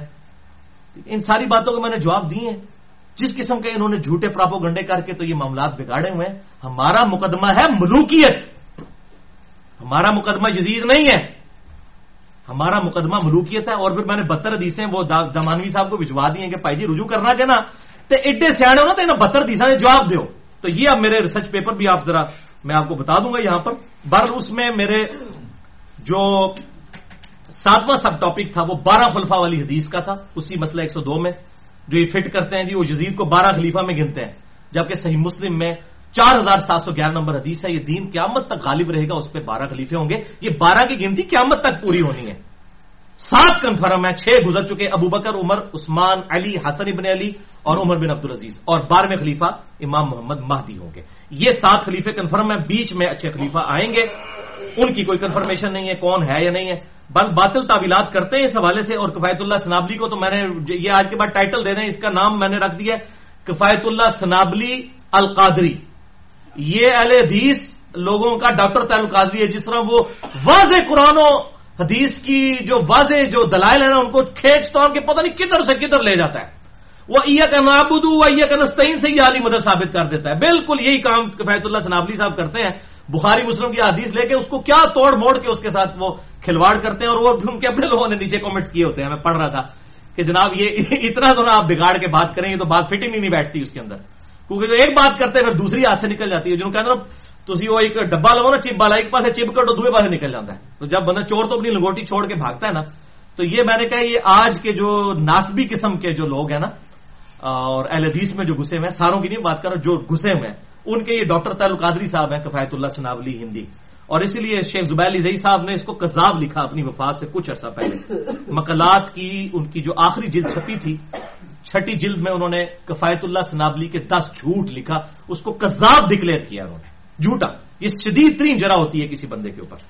اچھا 8واں سب ٹاپک تھا ملوکیت اور رحمت، امارت اور رحمت.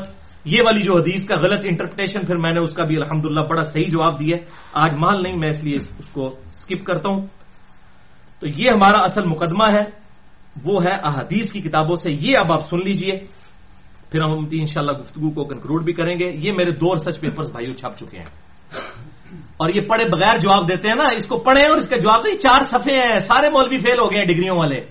یہ 4 صفحوں کا جواب دیں. ریسرچ پیپر نمبر 5A رافضیت، ناسبیت اور یزیدیت کا تحقیقی جائزہ. یہ 4 صفوں کا 50 حدیثیں ہیں تقریباً اس کے اندر، اس سے زیادہ نہیں ہے، اور پورا مقدمہ اہل سنت کا مقدمہ، اہل سنت فرقہ نہیں، اہل سنت منہج کا مقدمہ میں نے پیش کیا ہے. اور یہ دوسرا ریسرچ پیپر ان کی یہ پراپوگنڈے کی برکت سے الحمدللہ، پہلے تو اس میں 50 حدیثیں تھی نا، 50 حدیثوں والا، اب یہ 150 حدیثیں ہو چکی ہیں الحمدللہ، 150 ہو چکی ہے. 50 کی نسبت میں نے رکھی تھی آپ صلی اللہ علیہ وسلم کی وفات کے 50 سال کے بعد یہ واقعہ کربلا ہوا تھا 61 ہجری میں. مسئلہ 61 بھی میں نے 61 ہجری کی نسبت سے رکھا تھا، تو یہ 50 تھی. اب میں نے اس کو شہدائے کربلا کی نسبت سے 72 صحیح الاسناد احادیث کر دی ہیں، لیکن یہ 72 کی نمبرنگ ہے، ایک ایک نمبرنگ کے اندر مختلف قسم کے جب مختلف طریق آتے ہیں تو ایک سے زیادہ 8 8 10 حدیثیں بھی ہیں اس سے ملتی جلتی، تاکہ 72 کا ویسے اس میں حدیثیں 150 کے قریب ہیں. یہ الحمدللہ عربی میں آ چکا ہے. واقعہ کربلا کا حقیقی پس منظر 72 صحیح الاسناد احادیث کی روشنی میں یہ عربی میں آ چکا ہے. اردو ترجمہ ہو رہا ہے انشاءاللہ، انگلش کا بھی کچھ عرصے میں اہل سنت پاک.com پر اویلیبل ہوگا. جنہوں عربی دا ایسا ہوا نا جی، عربی چ پڑھ کے دسو، اے پائی عربی جے، اے لو پڑھو. انشاءاللہ سارے مولویوں کو عربی چ بھیج رہا میں، جن جگہ دنتھر مولوی نے نا، جتنے شیخ الحدیث بنے نے، اے عربی چ لکھے پائی، تہاڈا اے بھی ایسا کٹ دیتا میں عربی میں لکھیں، یہ عربی میں ہے بھائی. اب آپ اس کے اوپر شرح لکھیں اس کی اور لوگوں کو جواب دیں. 21 صفحے ہیں، لیکن میں وہ for the sake of argument کہہ رہا ہے، جنہیں مرے ہوئے بزرگان دین جنہیں انہوں نے بھی بلا لو تو جنہیں زندہ بھی جائے، ان حدیثاں کا جواب کوئی نہیں سوائے دے کہ منکرین حدیث بن جاؤ. سیدھی سی گل ہے، اور وہ الحمدللہ ہو رہے ہیں. میں کہہ رہا ہوں میرے بعد جس نے اہل حدیث بننا ہے وہ پکا اہل حدیث بن رہا ہے، اور جس نے منکرین حدیث بننا ہے پکا منکرین حدیث بن رہا ہے. اہل حدیث صرف رفع الدین کی حدیثوں ماننے کا نام نہیں ہے، یہ بنو امیہ کی بدماشیوں کے خلاف جو حدیثیں بخاری مسلم میں آئی ہیں جو میں نے اس میں جمع کی ہیں، ان کو ماننے کا بھی نام اہل حدیث ہونا ہے. ٹھیک ہے نا جی. تو یہ اب الحمدللہ یہ عربی میں جی، عربی میں اے عربی لکھتا ہے، تھوڑا شو پورا کرتا ہے عربی علاوی. ہوں پتہ لگتا ہے تم کیا جواب دیں ہو. تو اس سامنے آؤ، یہ 72 میں بھی 150 حدیثیں الحمدللہ اہل سنت پاک.com میں ریسرچ پیپر والے پورشن میں اس کا PDF رکھا ہوا ہے. انگلش میں بھی آ جائے گا، اردو میں بھی. ویسے 50 حدیثوں والا تو موجود ہے ابھی تک، اس کا ہو رہا ہے ابھی ترجمہ. یہ 150 کے قریب 150 بن گئی ہیں. اور یہ پراپوگنڈے کے بعد میں نے کہا کہ رہی صحیح کسر جیڑی جتنے جسے کوئی روایت سی نا، وہ سب کی سب میں نے الحمدللہ اس میں ڈال دی ہیں. اور انشاءاللہ تعالی کچھ عرصے تک اس کا انگلش ترجمہ بھی آ جائے گا. 50 حدیثوں کا تو ہے اردو میں بھی انگلش میں بھی. اس کا بھی انشاءاللہ تعالی 150 حدیثوں کا بھی جو 72 کے ٹائٹل سے چل رہا ہے شہدائے کربلا کی نسبت سے، انشاءاللہ یہ بھی آ جائے گا. مفت PDF ڈاؤن لوڈ کر سکتے ہیں اہل سنت پاک.com میں. ٹاپ پہ جائیں، all books and research papers والے پورشن میں یہ ریسرچ پیپر نمبر 5A ہوگا اور 5B ہوگا. اور 5B میں آپ کو انگلش، اس لیے میں کہتا ہوں یہ انٹرنیشنل پمفلٹ ہے. عربی میں آ گیا تو انٹرنیشنل ہو گیا نا، سارے پاس یہ عربی نہیں ہے لوگوں کو. انگریزی بھی جہاں مولوی پڑھنا چاہتے ہیں میں نے عربی میں پڑھا ہوا ہے، افریقہ میں چلے جائے عربی میں پڑھا ہے، اے آزاد تو ختم کرتا ہے. سعودی عرب کے مولوی، اور مجھے سعودی عرب سے لوگوں نے بتایا کہ ہم نے اپنے علماء کو دیا، وہ کہتے ہیں جی ہمیں نہیں پتا کہ ہماری کتابوں میں حدیثیں لکھی ہے. بھائی آپ کو کیسے پتا چلے؟ آپ تو ایک فرقے کی تعلیم حاصل کر رہے ہیں نا، ٹھیک ہے، آپ کو کیسے پتا چلے گی؟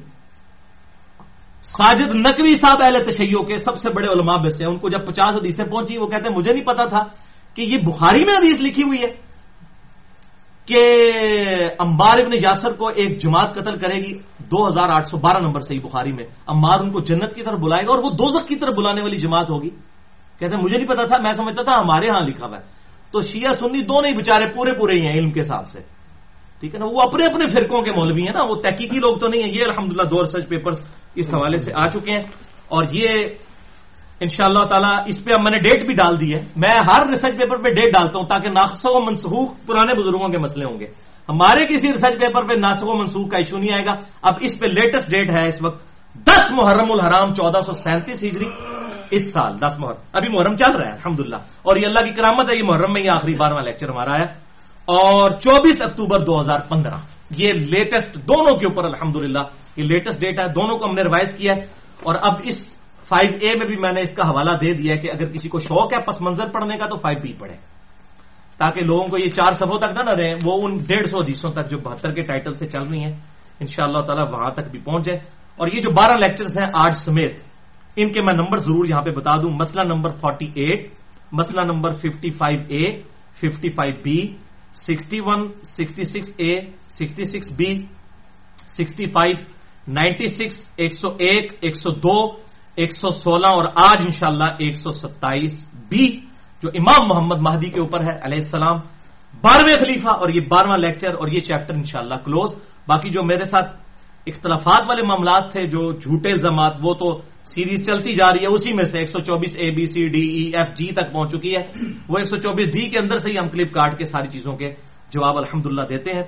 اب آخری انشاءاللہ 20 سے 25 منٹ کے اندر میں وہ 12 حدیثیں بیان کروں گا امام محمد بن عبداللہ المہدی کے بارے میں، اور ایک آیت بھی قرآن سے جس کے اندر اس کا اشارہ موجود ہے. اس پوری تمہید کے بعد ہے تو یہ آپ 25 منٹ کے لیے آئے ہوں گے، لیکن یہ جو شروع کا یہ تمہید ہے یہ بھی بڑی ضروری تھی تاکہ یہ ایشو ہمیشہ کے لیے چیپٹر کلوز ہو جائے. لیکن ایک دفعہ دروشی پڑھ لیجئے. اللہم صلی علی محمد وعلی آل محمد کما صلیت علی ابراہیم وعلی آل ابراہیم انک حمید مجید. اللہم بارک علی محمد وعلی آل محمد کما بارکت علی ابراہیم وعلی آل ابراہیم انک حمید مجید. بھائیو، قرآن حکیم میں ایک آیت 3 دفعہ آئی ہے جس میں اس الٹیمیٹ خلافت راشدہ کی طرف اشارہ موجود ہے. سورۃ التوبہ میں 33 نمبر، سورۃ الفتح میں 28 نمبر اور سورہ الصف کے اندر 9 نمبر یہ آیت ہے. اعوذ باللہ من الشیطان الرجیم، بسم اللہ الرحمن الرحیم. هو الذی ارسل رسولہ بالہدی ودین الحق لیظہرہ علی الدین کلہ ولو کرہ المشرکون. اور سورہ الفتح میں آتا ہے وکفا باللہ شہیدا، ولو کرہ المشرکون کی جگہ. وہی اللہ ہے جس نے اپنے محبوب صلی اللہ علیہ وسلم کو الہدا یعنی قرآن اور دین حق یعنی اسلام کے ساتھ مبعوث کیا تاکہ اس دین کو تمام ادیان پر غالب کر دے، چاہے مشرک اس کا برا مان جائیں. وکفا باللہ شہیدا، اللہ اکیلا ہی گواہ کافی ہے. یہ اسلام سپر سیڈ کرے گا تمام ادیان کو. پوری دنیا میں ایک وقت ایسا آئے گا کہ اسلام کی حکومت قائم ہوگی. یہ قرآن حکیم میں 3 دفعہ یہ اشارہ موجود ہے.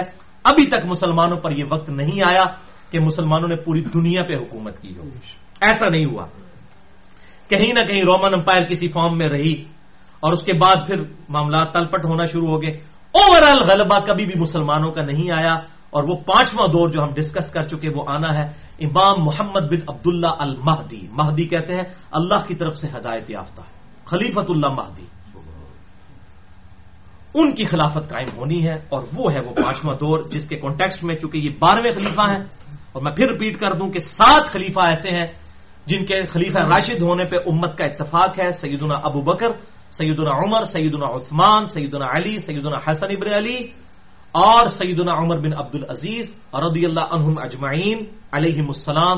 یہ 6 ہیں جو گزر چکے اور 12ویں خلیفہ ہیں جو 7ویں خلیفہ گنتی میں، اور ویسے اینڈ پہ وہ 12ویں خلیفہ ہوں گے امام محمد بن عبداللہ المہدی جن کی بشارتیں احادیث متواتر میں موجود ہیں.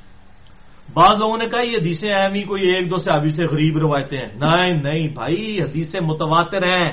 کم از کم 8 صحابہ کے نام میں آپ کو بتاتا ہوں جنت کے 8 دروازوں کی نسبت سے، جو صحیح مسلم میں حدیث ہے جس نے وضو کر کے پڑھ لیا اشہد اللہ الہ الا اللہ وحدہ لا شریک لہ واشہد ان محمدا عبدہ ورسولہ، تو جنت کے 8 دروازے اس کے لیے کھول دیے جائیں گے.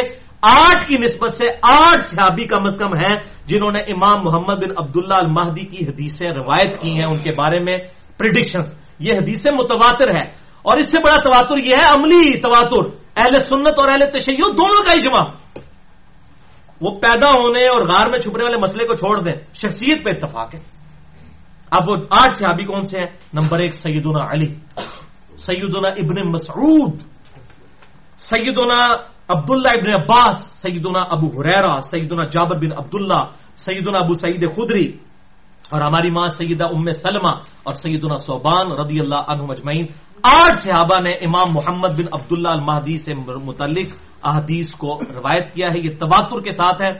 اور میں اب یہ 12 حدیثیں ایک انٹلیکچوئل ترتیب سے بیان کرنے لگا ہوں. یہ الٹ ٹف نہیں ہے. 12 کی 12 حدیثیں ایک انٹلیکچوئل ترتیب کے ساتھ ہیں. اور اس میں جو بخاری اور مسلم ہے اس پہ تو اتفاق ہے. اس کے علاوہ جتنی حدیثیں ہوں گی اس پہ شیخ زبیر علی زئی رحمہ اللہ اور شیخ البانی رحمہ اللہ کا اتفاق ہے ان کی صحت کے اوپر. بلکہ شیخ زبیر علی زئی رحمہ اللہ نے اپنی وفات سے کچھ مہینہ پہلے جو ہے وہ بلکہ کچھ کافی عرصہ پہلے جلد 2 مقالات کی، اس میں ایک مکمل مضمون بھی لکھا تھا امام محمد بن عبداللہ المہدی پر. میں نے یہ روایتیں وہاں سے بھی حاصل کی ہیں، لہٰذا میں نے ان کا نام لے دیا. تو شیخ زبیر علی زئی اور شیخ البانی بھی متفق ہیں اس کی صحت کے اوپر. پہلی حدیث سیدنا ابو ہریرہ سے رضی اللہ تعالیٰ عنہ، اور صحیح بخاری اور صحیح مسلم کی متفق علیہ حدیث ہے. بخاری میں 3449 اور مسلم میں 392۔ آپ صلی اللہ علیہ وسلم نے فرمایا تمہارا اس وقت کیا حال ہوگا کہ جب عیسیٰ ابن مریم تم میں اتریں گے اور تمہارا امام تم ہی میں سے ہوگا۔ اللہ اکبر، یعنی میری امت کی کیا شان ہوگی کہ اللہ کا وجیح پیغمبر، وجیح ہم فی الدنیا والآخرہ، عیسیٰ ابن مریم وہ تم میں نازل ہوں گے، لیکن امام میرا امتی ہوگا، وہ مقتدی ہوں گے۔ اور یہ امام کون ہوگا؟ وہ اگلی حدیث دوسری صحیح مسلم میں سیدنا جابر بن عبداللہ سے 395 نمبر صحیح مسلم میں انٹرنیشنل نمبرنگ کے مطابق آپ صلی اللہ علیہ وسلم نے فرمایا میری امت کا ایک گروہ حق کی خاطر ہمیشہ قتال کرتا رہے گا اور غالب رہے گا، اور پھر عیسیٰ ابن مریم نازل ہوں گے علیہم السلام، تو مسلمانوں کا امیر کہے گا آئیں آپ ہماری امامت فرمائیں۔ آپ اللہ کے پیغمبر ہیں، ظاہر پیغمبری کو چھینی تو نہیں ہوگی، امتی بن کے آئیں گے لیکن پیغمبر بھی ہوں گے اللہ کے، آئے آپ ہماری امامت فرمائیں۔ تو عیسیٰ ابن مریم کہیں گے نہیں، تم ایک دوسرے پر امرا ہو، اللہ نے اس امت کو فضیلت بخشی ہے، تم امامت کرو میں تمہارے پیچھے نماز پڑھوں۔ بہت بڑی بات، بہت بڑی بات۔ تمہارا اس وقت کیا حال ہوگا جب عیسیٰ ابن مریم تم میں اتریں گے اور امیر تم میں سے ایک ہوگا۔ الحمدللہ، اور یہ ہمارا کوئی کمال نہیں ہے، ہمارے محبوب صلی اللہ علیہ وسلم کی نسبت ہے، اصل میں خاتم النبیین کی نسبت کی برکت سے یہ ساری فضیلت جو ہے نا، وہاں موجے جو مار رہے ہیں نا، یہ امام مہدی کی جو موجے لگیں گی یہ ہمارے نبی صلی اللہ علیہ وسلم کی نسبت کی وجہ سے الحمدللہ۔ بہرحال یہ عیسیٰ علیہ السلام بھی اتریں گے، امام مہدی جب کافروں کے خلاف قتال کریں گے، پھر دجال نکلے گا، پھر دجال تو اوپر ہو جائے گا، امام مہدی اس کے اوپر غلبہ نہیں پا سکیں گے، تو پھر اللہ تعالیٰ عیسیٰ ابن مریم کے ذریعے دجال کو قتل کروائے گا۔ صحیح مسلم میں ڈیٹیل احادیث موجود ہے، اور اس پہ میرا پورا لیکچر بھی ہے، حیات مسیح اور نزول مسیح علیہ السلام، مسئلہ نمبر 12 کے نام سے اہل سنت پاک.com پر۔ اور یہاں پر یہ بات یاد رکھیں، یہ ایک نماز ہے جو امام مہدی کے پیچھے حضرت عیسیٰ پڑھیں گے، وہ پروٹوکول کے طور پر، وہ روایتوں میں ڈیٹیل سے آتا ہے کہ اقامت ہو چکی ہوگی۔ صحیح مسلم میں آتا ہے کہ 2 فرشتوں کے سہارے زرد کپڑے پہنے ہوئے، زرد رنگ کی تہمت اور اوپر زرد رنگ کی چادر پہنے ہوئے، 2 فرشتوں کے کنارے جو ہے وہ پروں پر ہاتھ رکھے ہوئے عیسیٰ ابن مریم جامعہ دمشق شام کے اندر اتریں گے، مسجد کے مینار کے اوپر، یہ صحیح مسلم میں موجود ہے۔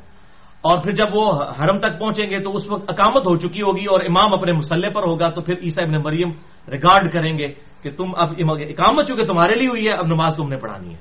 لیکن اس کے بعد پھر حضرت عیسیٰ علیہ السلام مسلمانوں کے لیڈر ہوں گے، امام مہدی پھر بیک فٹ پہ چلے جائیں گے، کیونکہ ظاہر عیسیٰ ابن مریم کے ہوتے ہوئے تو کوئی شخص پھر اس طریقے سے عمارت نہیں سنبھال سکتا، اور یہ اللہ تعالیٰ کی طرف سے غیبی مدد آئے گی کہ امام مہدی جو ہے وہ دجال پر غلبہ نہیں پا سکیں گے، تو وہ حضرت عیسیٰ علیہ السلام جہاں جہاں جائیں گے ان کے سانس کی وجہ سے وہ نمک کی طرح پگھلے گا۔ صحیح مسلم میں آتا ہے مسئلہ نمبر 12، آپ سن لیں۔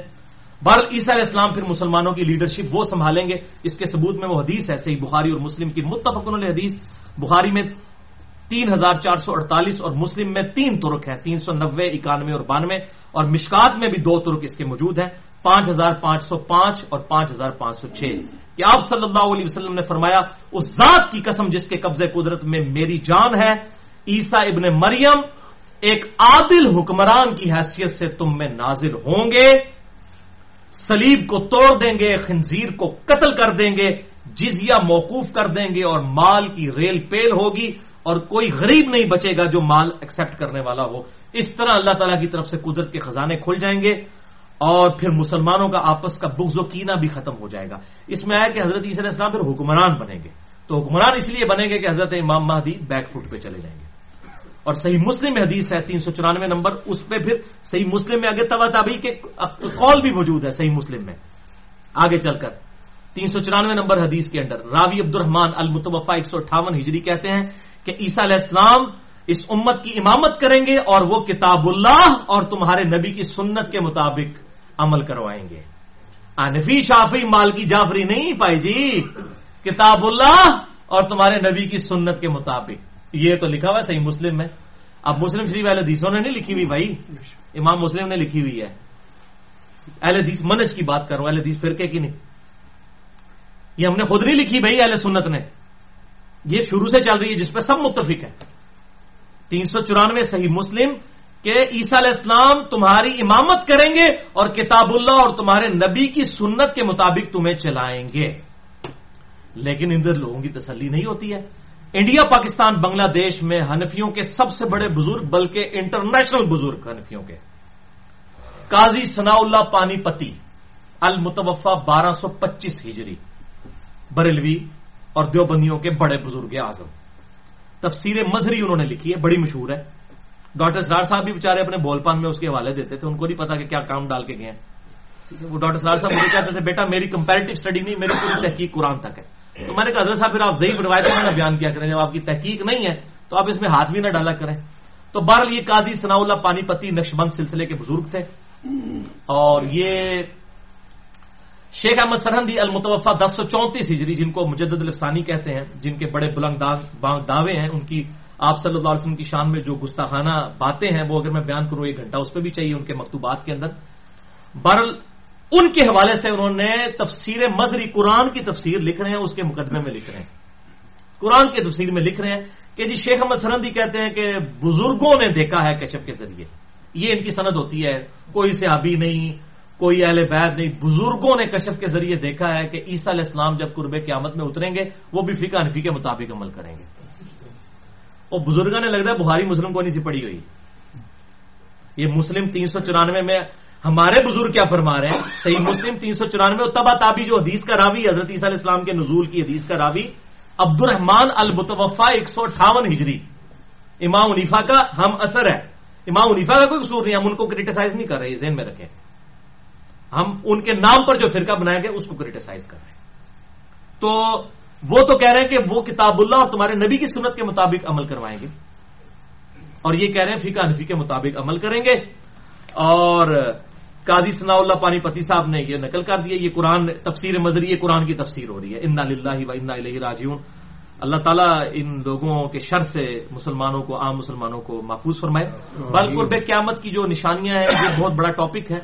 جب تک ڈیفینیٹ کوئی چیز سامنے نہ آئے ہم اس طریقے سے وثوق کے ساتھ کسی نشانی کے ہونے یا نہ ہونے کا فیصلہ نہیں کر سکتے. مجھے بھی اکثر لوگ ای میلز کرتے ہیں کہ جی قیامت کی نشانیوں کے اوپر شام کے بارے میں حدیثیں ہیں, اور جناب غزوہ ہند پہ حدیثیں ہیں, فلاں ہے فلاں. بھائی اس طریقے سے کوئی کنفرم نہیں کر سکتا, سب کی پرسیپشن موجود ہے, ٹھیک ہے نا جی. ایگزیکٹ کوئی نہیں کہہ سکتا, کسی خاص حد تک ہی کوئی پریڈکٹ کر سکتا ہے. لہٰذا مجھے معاف رکھیں اس ٹاپک پہ قیامت کی نشانیوں کے اوپر. ہاں قیامت دڑے جو کچھ ہونا ہے اسی پہلے ہی بیان کر رہے ہیں, بھائی جی قیامت کی تیاری کرو, ٹھیک ہے. باقی جو چیزیں گزر چکی ان کو تو آج ہم بیٹھ کے ڈیسائیڈ کر سکتے ہیں کہ اچھا یہ ہوا تھا اور یہ ہوا تھا, اس طریقے سے. تو بہرحال اس حوالے سے کسی کو شوق ہو تو مشکات المصابی جو انسائکلوپیڈیا آف حدیث جسے میں نے ڈکلیئر کیا ہے, پورا لیکچر دیا ہے مسئلہ نمبر 111B اسی کے اوپر. اس میں 142 احادیث ہیں قرب قیامت پر, حضرت عیسیٰ علیہ السلام کے نزول پر, امام مہدی سے ریلیٹڈ, دجال سے ریلیٹڈ. یہ آپ خود پڑھ لیں انٹرنیشنل نمبر کے مطابق مشکات المصابی کی 3ری جلد میں جو اردو والی ہے. پھر جلد آنا گننی شروع کر دیو, اردو والی جو ہے وہ اردو میں بھی 5 جلدوں والی بھی ہے جو میں شیخ زبیر علی زئی صاحب والی بتا رہا ہوں جو ہم نے اپنی ویب سائٹ پہ اپلوڈ کی ہوئی ہے مکتبہ اسلامیہ کی, 3 جلدوں والی. اس میں 3ری جلد میں 5379 نمبر سے 5520 نمبر تک 142 احادیث اس حوالے سے موجود ہے. اب 3ری حدیث جابر بن عبداللہ رضی اللہ تعالیٰ عنہما سے ہے, امام مہدی سے ریلیٹڈ. صحیح مسلم میں 5 طرق ہیں اس کے کم از کم, 7315 سے 7319 کہ آپ صلی اللہ علیہ وسلم نے فرمایا میری امت کے آخری وقت میں ایک خلیفہ آئے گا, آخری خلیفہ یعنی کہ وہ 12واں خلیفہ, جو بغیر گنے ہوئے لوگوں میں مال تقسیم کرے گا اور بھر بھر کے لوگوں کو دے گا. تبا تابی کا بیان ہے کہ میں نے تابعی ابو نصرہ سے پوچھ رہا کہ یہ جو خلیفہ جو بھر بھر کے مال دے گا کیا یہ خلیفہ عمر بن عبد العزیز ہے؟ تو انہوں نے کہا نہیں, یہ اس خلیفہ کی بات نہیں ہو رہی, یہ بالکل آخری خلیفہ کی بات ہو رہی ہے. لہذا عمر بن عبد العزیز بھی وہ 12ویں خلیفہ نہیں ہے بلکہ وہ 12واں خلیفہ ابھی آنا ہے, امام محمد بن عبداللہ المہدی. عمر بن عبد العزیز 7ویں خلیفہ ہے. ابو بکر, عمر, عثمان, علی, حسن ابن علی اور عمر بن عبد العزیز 6 خلیفہ ہیں, اور 7ویں جو ہے وہ سیدنا محمد بن عبداللہ المہدی جو گنتی میں 12ویں ہوں گے, ویسے ہمیں جو 9 ہیں ان میں سے وہ 7ویں. تو وہ کہتے ہیں کہ وہ آخری خلیفہ کی بات ہو رہی ہے. اچھا, تو لہذا 12 خلیفہ والا معاملہ ادھر سے بھی حل ہو گیا. وہ کہہ رہے ہیں کہ وہ بن عبد العزیز نہیں, وہ ابھی خلیفہ آنا ہے. تو 12 خلیفہ والا مسئلہ یہاں بھی حل ہو گیا جو میں نے مسئلہ نمبر 102 میں ریزالو کیا ہے. یہ 12 خلیفہ قیامت تک ہوں گے. صحیح مسلم 4711 نمبر حدیث کہ میری امت غالب رہے گی اور قیامت تک رہے گی, اور 12 خلیفے ہوں گے, قیامت تک 12 پورے ہونے ہیں. 6 گزر چکے ہیں, بیچ میں آئیں گے, اور پھر 12ویں امام محمد بن عبداللہ المہدی.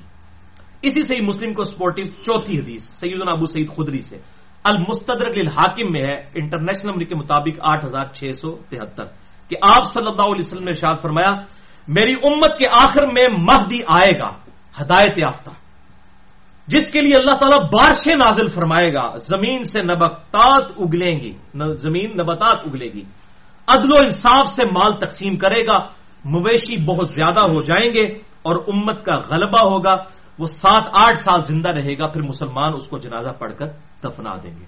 یہ مویشیوں کی بات اس لیے ہو رہی ہے پائی جی تیسری جنگ عظیم ہوئی نا تو آج گورے بھی کہہ رہے ہیں کہ صرف وہی بچے گا جو اپنی بھیڑ بکریاں لے کے کسی پہاڑ کی چوٹی پہ بیٹھا ہوگا. جو اپنا اگائیں گے اپنا کھائیں گے وہی بچیں گے. یہ انڈیا پاکستان بنگلہ دیش اور چائنا یہ اتنا پاپولیشن والا علاقہ کیوں ہے؟ یہاں پہ زمین اگاتی ہے. رشیا کیوں برباد ہوا؟ زمین نہیں اگاتی تھی. اسلحہ تو کوئی نہیں کھا سکتا, ایٹم بم کھا کے تو نہیں پیٹ بھر سکتا. یہ ملک آئیڈیل ہے دنیا میں کیونکہ زمین اگاتی ہے اور کاشتکاری ہی اصل میں ایسٹ ہے. اگر دنیا سے ٹیکنالوجی ختم ہو جائے جہاز سارے تباہ بھی ہو جائے کیا ہوگا؟ لوگ پیدل گھوڑوں پہ سفر کر لیں گے. پہلے بھی تو کرتے تھے. اور آخرت میں بھی ایسے ہی معاملہ آخر زمانے میں ہونے والا ہے کہ یہ مویشیوں کے اوپر ڈپینڈنسی ویسے ابھی بھی پوری انسانیت دودھ پہ چل رہی ہے. بچہ بڑا ہو ہی نہیں سکتا دودھ پیے بغیر. ماں کا دودھ پیتا ہے اس کے بعد گائے کا پیتا ہے. آپ دودھ پیے تو دودھ ختم کر دیں پوری دنیا ختم ہو جائے گی. آج بھی مویشیوں کے اوپر ہی ہے. یہ خشک دودھ بھی جو ہے یہ اسی دودھ سے تیار ہوتا ہے. یہ مویشی کو چھوٹی چیز ہے. سورۃ النحل میں میں نے اتنا جو لیکچرز ریکارڈ کروائے مویشیوں کے اوپر اسی لیے کرایا کہ پوری دنیا مویشیوں کے اوپر ڈپینڈنٹ ہے. 5ویں حدیث سنن ابی داؤد میں ہے سیدنا علی ابن ابی طالب سے انٹرنیشنل نمبر کے مطابق 4283 کہ آپ صلی اللہ علیہ وسلم نے فرمایا اگر دنیا ختم ہونے میں ایک دن بھی باقی رہ گیا یعنی ہر حال میں یہ ہونا ہے. اب اللہ کے ہاں گنتی جو ہے ایک دن کی 1000 سال بھی ہو سکتی ہے 500 سال بھی. بل یہ سمجھانے کے لیے کہ ایک دن بھی رہ گیا یعنی ان اینی کیس یہ ہوگا تو بھی اللہ تعالیٰ میرے اہل بیت میں سے ایک آدمی کو مبعوث فرمائے گا جو دنیا کو عدل و انصاف سے بھر دے گا جبکہ اس وقت دنیا ظلم و ستم سے بھری ہوئی ہوگی. 6ٹھی حدیث سیدہ ام سلمہ ہماری ماں سے سنن ابی داؤد میں 4283 نمبر 4284 اور سنن ابن ماجہ میں 4086 کہ آپ صلی اللہ علیہ وسلم نے فرمایا مہدی میرے اہل بیت میں سے اور میری بیٹی فاطمہ کی اولاد میں سے ہوگا. اس میں ایک ضعیف روایت بھی ہے سنن ابی داؤد میں 4290 کہ وہ حضرت حسن ابن علی کی اولاد میں سے ہوگا لیکن وہ روایت ضعیف ہے.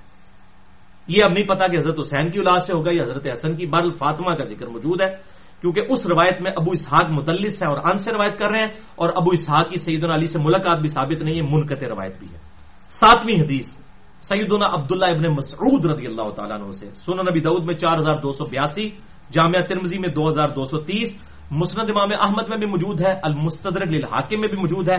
امام ذہبی نے بھی موافقت کی ہے کہ آپ صلی اللہ علیہ وسلم نے فرمایا یہ مین حدیث ہے وہ کہ دنیا اس وقت تک ختم نہیں ہوگی جب تک عربوں کا حاکم میرے اہل بیت میں سے نہ بن جائے ایک ایسا آدمی جس کا نام میرے نام پر ہوگا یعنی محمد صلی اللہ علیہ وسلم علیہ السلام اور اس کے والد کا نام میرے والد کے نام پر ہوگا یعنی امام محمد بن عبداللہ المہدی. وہ پوری دنیا کو عدل و انصاف سے بھر دے گا جبکہ دنیا ظلم و ستم میں ڈوبی ہوئی ہوگی. 8ویں حدیث بھی سیدنا علی ابن ابی طالب سے ہے سنن ابن ماجہ میں 4085 نمبر حدیث ہے صحیح سند کے ساتھ. مسند امام احمد میں بھی موجود کہ آپ صلی اللہ علیہ وسلم نے فرمایا مہدی میرے اہل بیت میں سے ہوگا اور اللہ تعالیٰ اسے ایک رات میں درست کر دے گا. ایک رات کے اندر حالات و واقعات ایسے بن جائیں گے کہ اچانک معاملات سیٹل ہو جائیں گے. ایک رات کے اندر اللہ تعالیٰ کی طرف سے یہ غیبی مدد آئے گی. ورنہ تو میں تو دسیا نا کہ بھائی جی اگر سنیوں میں آ گیا امام مہدی شیعہ نے نہیں چھڑنا, شیعہ میں آ گیا سنیوں نے نہیں چھوڑنا, خدا نہ خاصہ اہل حدیثوں میں آ گیا تو دیوبندیاں بریلیاں نے کہا پہلے مقلد کرو امام حنیفہ تھا پھر اگلی گل ہوئے گی. اور 500 امام مہدی ابھی تک قتل بھی ہو چکے ہیں آپ کو پتا ہے جھوٹے. تو یہ اسپیشل پروٹیکشن میں ہوگا, اسپیشل پروٹیکشن ہوگی اور اس کو سپورٹنگ ایک حدیث بھی ہے. 9ویں حدیث سیدہ ام سلمہ سے سنن ابی داؤد میں تو ضعیف سند کے ساتھ ہے اور مسلم میں صحیح سند کے ساتھ ہے. بار میں ابو داؤد کی روایت بتاتا ہوں 4283 قتادہ کی تدلیس کی وجہ سے یہ روایت ضعیف ہے لیکن فٹ ان بیٹھتی ہے مسلم کی روایت میں کہ آپ صلی اللہ علیہ وسلم نے فرمایا کہ ایک بادشاہ کی موت کے وقت ایک آدمی مدینے سے نکل کر مکے میں آئے گا اور پناہ لے گا بیت اللہ میں. پھر اہل مکہ اسے باہر نکالیں گے اور اس کی بیعت کریں گے حالانکہ وہ اسے ناپسند کر رہا ہوگا. اچانک ہی اللہ تعالیٰ لوگوں کا دل پھیر دے گا. پھر حجر اسود اور مقام ابراہیم کے درمیان لوگ اس کی بیعت کریں گے اور اہل شام بھی آ کر اس کی بیعت کریں گے, اور اہل شام سے ایک لشکر آئے گا اس کو قتل کرنے کے لیے. اہل شام سے لوگ قتل کرنے آئیں گے. تو مقام بیدا پر پہنچ کر اللہ تعالیٰ کی طرف سے معجزہ ظاہر ہوگا, وہ زمین میں دھسا دیے جائیں گے شامی جو امام محمد بن عبداللہ المہدی کو قتل کرنے آئیں گے. یہ روایت تو تھی ضعیف, لیکن مسلم میں اس کو سپورٹو 2 حدیثیں ہیں اور ام سلمہ ہی سے ہیں. یہ لگتا ہے کہ اسی کا ترک ہے. صحیح مسلم 7244 اور 7240, یہ 2 طریق ہیں کہ آپ صلی اللہ علیہ وسلم نے فرمایا تعجب ہے کہ میری امت میں سے بعض لوگ ایک قریشی نوجوان پر حملہ کریں گے, اور حملہ کرنے کے لیے جب نکلیں گے اور اس شخص نے کعبے میں پناہ لے رکھی ہوگی تو مقام بیدا پر پہنچ کر زمین میں دھسا دیے جائیں گے. یعنی اللہ تعالیٰ کی اسپیشل پروٹیکشن ہوگی امام مہدی کے ساتھ, ورنہ تو میں نے بتایا یہ جھگڑے ختم نہیں ہونے, اور انشاءاللہ تعالیٰ اس وقت یہ والا فرقہ واریت والی لعنت بھی ختم ہو چکی ہوگی. بھائیو, اب تک جتنی حدیثیں میں نے بیان کی ہیں 9 کی 9 حدیثیں یہ تو تھیں مرفوع احادیث. اب 3 حدیثیں اور رہ گئی ہیں, لیکن ان پہ میں ایک بات یہاں قادیانیوں کے حوالے سے کر دوں. ان تمام احادیث سے آپ کو یہ بات پتہ چل گئی کہ امام محمد بن عبداللہ المہدی جو ہے یہ آپ صلی اللہ علیہ وسلم کی اولاد میں سے ہوں گے, یعنی بنو اسماعیل میں سے, بنی اسرائیل میں سے نہیں ہوں گے. ٹھیک ہے. اور حضرت عیسیٰ علیہ السلام بھی اتریں گے, وہ بنو اسرائیل میں سے ہیں, وہ بنو اسماعیل میں سے نہیں ہے. لہذا یہ 2 الگ پرسنالٹیز ہیں جنہوں نے قرب قیامت میں آنا ہے, جس پہ اہل سنت اور اہل تشیع کا اجماع ہے. تواتر ہے. یہ تواتر میں بار بار اس لیے بول رہا ہوں کہ غامدی صاحب کو تواتر بڑا پسند ہے نا, وہ ان روایتوں کو نہیں مانتے ہیں, مہدی کا انکار کرتے ہیں. تو اب پھر میں تواتر پہ بات کرتا ہوں. روایتوں کو نہیں مانتے, تواتر تو ہے, اہل سنت اہل تشیع کا اتفاق تو ہے. مسلمانوں نے نسل در نسل یہ عقیدہ ٹرانسفر کیا کہ حضرت عیسیٰ علیہ السلام بھی اتریں گے اور امام مہدی بھی پیدا ہوں گے. تو دونوں شخصیات کے اوپر تواتر ہے. وہ بنو اسماعیل سے امام محمد مہدی, اور یہ بنو اسرائیل سے سیدنا عیسیٰ ابن مریم علیہ السلام. سنن ابن ماجہ میں ایک روایت ہے جو قادیانی پیش کرتے ہیں انٹرنیشنل نمبر کے مطابق 4039, لیکن وہ روایت ضعیف ہے. اس میں الفاظ ہے کہ عیسیٰ کے علاوہ کوئی اور مہدی نہیں ہے. اور وہ غلام احمد قادیانی یہی کہتا تھا کہ عیسیٰ اور مہدی ایک ہی شخصیت کے نام ہے اور وہی مسیح موعود بن کے میں آیا ہوں. پہلے تو اس کا دعویٰ یہ تھا, بعد میں پھر اس نے اور دعویٰ کر دیا. تو یہ روایت ہی بالکل جعلی روایت ہے, سخت ضعیف ہے. تمام محدثین اسے ضعیف کہتے ہیں. اس میں حسن بصری مدلس ہیں اور ان سے روایت کر رہے ہیں, اور ابان بن صالح کا سماع حسن بصری سے ثابت نہیں, یہ منقطع روایت ہے. اس میں حسن بصری تدلیس کر رہے ہیں, حسن بصری کی تدلیس ہے. اگر کوئی اس کو ضعیف نہیں مانتا تو اس کے لیے پھر کیا ہونا چاہیے؟ پھکی. علم الکلام سے ہے, سارے بول دیں پھکی. Anti venom logical answer. اسی ذوق کے ساتھ وہ روایت ہے جو مسند امام احمد میں بھی موجود ہے اور مشکات المصابیح میں انٹرنیشنل نمبر کے مطابق 4902 نمبر حدیث ہے, 3 جلد کے اندر, عصبیت اور مفاخرت کے بیان کے اندر, کہ آپ صلی اللہ علیہ وسلم نے فرمایا جو شخص اپنے جاہلی نسب پر فخر کرے اس کو کہو کہ اپنے باپ کا عضو تناسل کاٹ کے اپنے منہ میں رکھ لے, اور یہ بات کنائے سے نہ کرو, ڈائریکٹ کرو کہ تجھے اپنے خاندان پر فخر ہے, اپنے باپ کی شرمگاہ کاٹ کے اپنے منہ میں رکھ لے. بولے اعوذ باللہ تعالی, ایسی بےہودہ بات کیا ہمارے محبوب کر سکتے ہیں؟ وَإِنَّكَ لَعَلَىٰ خُلُقٍ عَظِيمٍ, جن کو قرآن نے کہا اخلاق کے بلند ترین درجے پر. اور بخاری اور مسلم کی متفقن علیہ حدیث ہے کہ آپ صلی اللہ علیہ وسلم میں کنواری لڑکیوں سے بھی زیادہ شرم تھی. کنواری لڑکی یہ بات کر سکتی ہے کہ اپنے باپ کا عضو تناسل کاٹ کے اپنے منہ میں رکھ لے؟ شرم یا ولی. تو یہ روایتی جعلی ہے. مسند امام احمد میں ہے, مشکات میں 4902, اور ذوف کیا ہے؟ سیم وہی ذوف ہے کہ حسن بصری مدلس ہیں اور ان سے روایت کر رہے ہیں.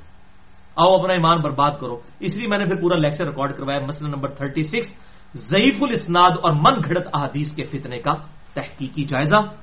اور قادیانیوں کے حوالے سے 2 لیکچر میرے بڑے امپورٹنٹ ہیں. مسئلہ نمبر 12 حیات مسیح علیہ السلام اور نزول مسیح علیہ السلام, اور مسئلہ نمبر 40 ہے ختم نبوت کے اوپر.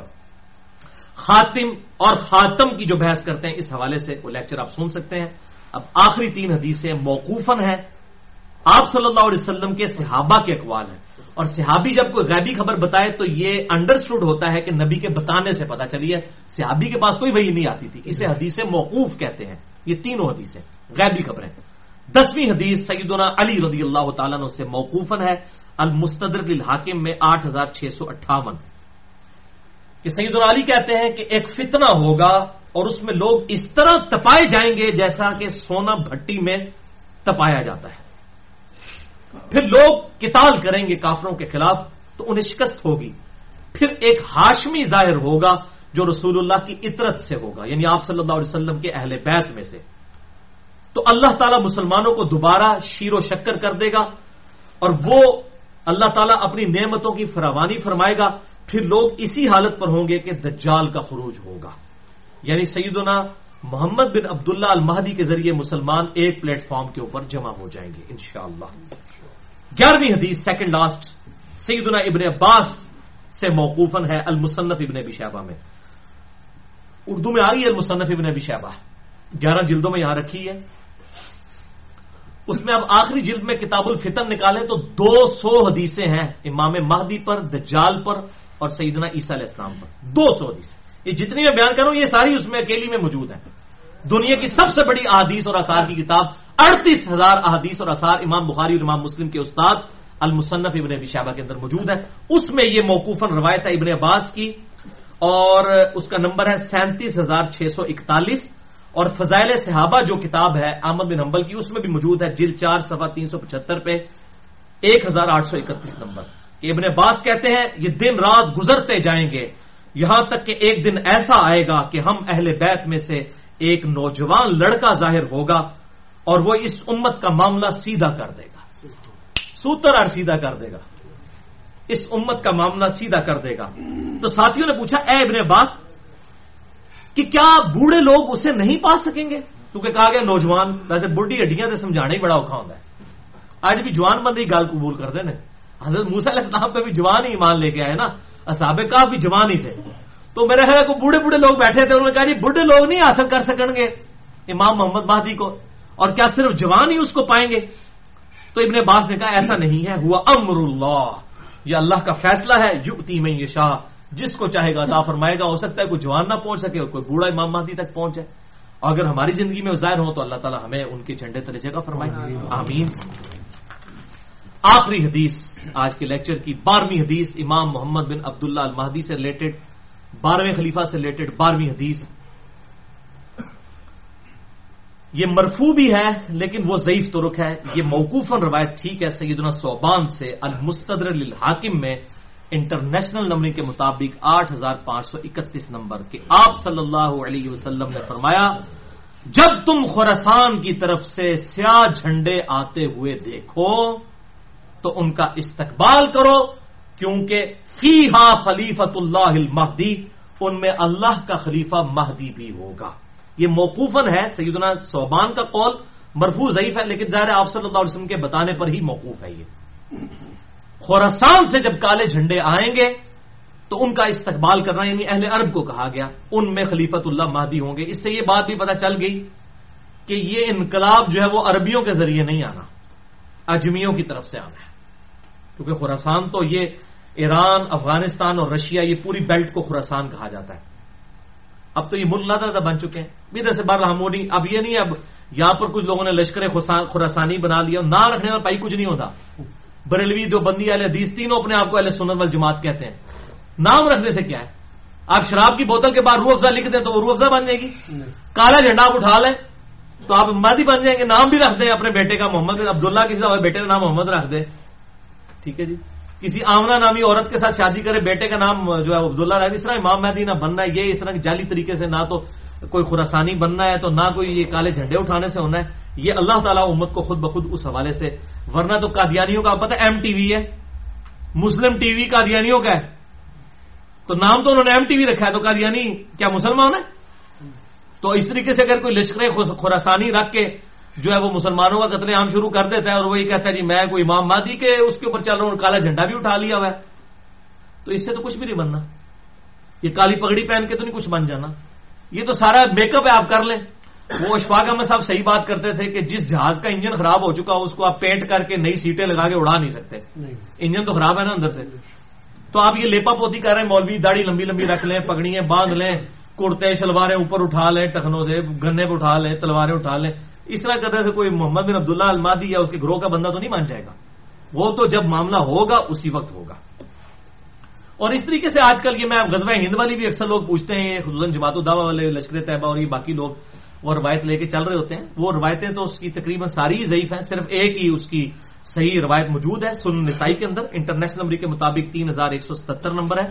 ایک چیپٹر کا نام بھی امام نسائی نے باندھا ہے غزوہ ہند کے نام سے. اس میں ایک روایت ہے کہ آپ صلی اللہ علیہ وسلم نے فرمایا، سنن نسائی 3177 انٹرنیشنل نمبر کے مطابق. اور ایک انٹرنیشنل نمبرنگ جو چل رہی ہے وہ اس میں 3175 ہے، 2 کا فرق ہے. بس اس میں یہ روایت ہے کہ آپ صلی اللہ علیہ وسلم نے فرمایا، میری امت کے 2 گروہ ایسے ہیں جو کہ اللہ تعالیٰ نے ان کو آگ سے آزاد کر دیا ہے. پہلا وہ کہ جو پہلا گروہ وہ جو کہ ہند کے غزوے میں شریک ہوگا. غزوہ کہتے ہیں لڑائی کو، کوئی بھی لڑائی ہو. یہ جو غلط مشہور ہے کہ آپ صلی اللہ علیہ وسلم جس جنگ میں شامل ہوں وہ غزوہ ہوتا ہے، اور جو آپ بھیجیں وہ سریہ ہوتا ہے. یہ بالکل جعلی بات ہے، ایسا نہیں ہے. یہ کوئی نہیں. غزوہ کہتے ہی لڑائی کو ہے، سریہ کہتے ہیں رات کے وقت نکلنے کو. تو غزوہ یا سریہ کی یہ ٹرمز بعد میں لوگوں نے ڈیوائز کی ہیں، ورنہ جو یہ غزوہ موتا بولا جاتا ہے اس میں تو آپ صلی اللہ علیہ وسلم کو نہیں تھے شامل. آپ تو مدینہ شریف میں بیٹھے ہوئے تھے، جس میں خالد ابن ولید وہ رومن امپائر سے بچا کے لے کے آئے تھے لشکر. پہلے سیدنا زید ابن حارثہ شہید ہو گیا، آپ صلی اللہ علیہ وسلم مسجد میں بیٹھ کے کہہ رہے ہیں میرے زید کو شہید کر دیا گیا، میرے جعفر کو شہید کر دیا گیا، میرے عبداللہ بن رواحہ کو شہید کر دیا گیا. اب اللہ کی تلواروں میں سے ایک تلوار کے ہاتھ جو ہے مسلمانوں کی وہ جو ہے وہ سپہ سلاری آ گئی ہے. یہ صحیح بخاری میں حدیث ہے، میں نے علم غیب والے لیکچر میں بتائی ہے، مسئلہ نمبر 6A میں. اللہ تعالیٰ نے آپ کو دکھا دیا اتنے 100 کلومیٹر دور کا منظر، تو آپ تو موجود نہیں تھے، اسے غزوہ موتا کہا جاتا ہے. حالانکہ غزوہ تو نہیں تھا. یہ غزوہ اور سریہ کی جو یہ ڈیفینیشن غلط ہے، کیونکہ اسے بریلویوں نے حاضر ناظر کا عقیدہ نکالا ہے. وہ کہتے ہیں یہ دیکھیں غزوہ ہند ہے تو آپ خود بھی آئیں گے اس میں. اور بھائی یہ پہلے ایک عقیدے ہی جعلی بناتے ہو، پھر اس میں فٹ ان کرتے ہو باتیں. غزوہ موتا میں بھی اللہ کے نبی تو شامل نہیں تھے، وہ کیوں غزوہ موتا ہے؟ ٹھیک ہے، تو یہ بالکل جعلی باتیں، کسی حدیث میں یہ تفریق نہیں ہے. یہ سنن نسائی 3177 کہ 2 گروہوں کو اللہ نے آگ سے بچا لیا ہے. نمبر 1 جو غزوہ ہند میں شامل ہوں گے، اور نمبر 2 عیسیٰ ابن مریم کے ساتھ جو لوگ شامل ہوں گے. اس میں بھی اشارہ مل رہا ہے قرب قیامت میں ہی کوئی معاملہ ہوگا. وہ محمد بن قاسم جو ہے وہ اپنے اوپر یہ بشارت لگاتا رہا بنو امیہ کا. محمود غزنوی جو ہے وہ حملے کرتا رہا دولت کی لالچ کے اندر ادھر آ کے انڈیا میں، اور وہ سومنات میں حملے کرتا رہا. کیا صوفی لوگ تھے، سارے درباروں میں بیٹھنے والے لوگ تھے. ٹھیک ہے، یہ لوگ اسلام کے لیے آئے تھے. آپ کیا سمجھتے ہیں ظہیر الدین بابر اسلام کی خدمت کرنے آیا تھا یہاں پہ؟ یہ مسلمان حکمران تھے، اسلامی حکمران تو نہیں تھے. یہ اسی طریقے سے تھے جیسے ایک چنگیز خان تھا، بس یہ تھا کہ ان کے ساتھ مسلمان کا ٹائٹل لگا تھا، باقی ہے تو مسلمان تھے. یہ ہم نہیں کہتے کافر تھے، لیکن اسلامی حکومتیں تو کوئی نہیں تھی. تو اس طریقے سے وہ محمد بن قاسم اپنے اوپر لگاتا رہا، اس کے بعد محمود غزنوی اپنے اوپر لگاتا رہا، آج لشکر طیبہ اپنے اوپر لگا رہی ہے. او پائیے قرب قیامت میں ہونا واللہ عالم یہ کس کے اوپر فٹ ہوتی ہے. اور باقی آپ کو تو ویسے ہی ہم بشارت دے دیتے ہیں. صحیح مسلم میں 553 نمبر حدیث ہے انٹرنیشنل نمبر کے مطابق، جس نے پورے خوشو خضو کے ساتھ وضو کیا اور 2 رکعت پڑھ لی تحیۃ الوضو جو ہے پوری توجہ کے ساتھ، اس پہ جنت واجب ہوگی. تسی پائی نہ بیڑی بیڑے شامل ہو تو نہ جناب تسی قسطنطینیہ دے حملے شامل ہو، تسی گھر بہ کے پائی جنت کی بشارت لے لو. صحیح مسلم 553. اس بعد جو مرضی کرتے رہو. اس طریقے سے نہیں، وہ وقتی طور پہ ضرور جنت واجب ہو جائے گی، لیکن بعد میں بھی کرتوت دیکھنے ہوں گے. اللہ تعالیٰ کی کوئی اسپیشل پروٹیکشن ہو تو پھر ہی بندہ بچتا ہے. تو یہ اس طریقے سے لوگ جو بشارتیں فٹ کرتے پھرتے ہیں، یہ کوئی کنفرم نہیں ہے. میں نے آپ کو مشکات کا بتا دیا ہے کہ اگر کسی کو شوق ہو تو یہ مشکات کا پورا چیپٹر جو ہے 3-4 چیپٹرز کٹھے ہیں، 142 احادیث ہیں انٹرنیشنل نمبر کے مطابق 5379 سے 5520 تک. یہ آپ قرب قیامت کی نشانیوں کے اوپر پڑھ لیں. اللہ تعالیٰ سے دعا ہے جو حق بات میں نے کہی اللہ تعالیٰ ہمارے دلوں میں راسخ فرمائے. اگر جس بات نے میرے منہ سے کوئی غلط بات نکل گئی تو اللہ تعالیٰ ہمارے دلوں سے محو کر دے. ہمیں کتاب و سنت کی تعلیمات پر عمل کر کے دوسرے بھائیوں تک پہنچانے کی توفیق عطا فرمائے. سبحانک اللہم و بحمدک اشہد ان لا الہ الا انت استغفرک و اتوب الیک وما علینا الا البلاغ المبین. جزاکم اللہ.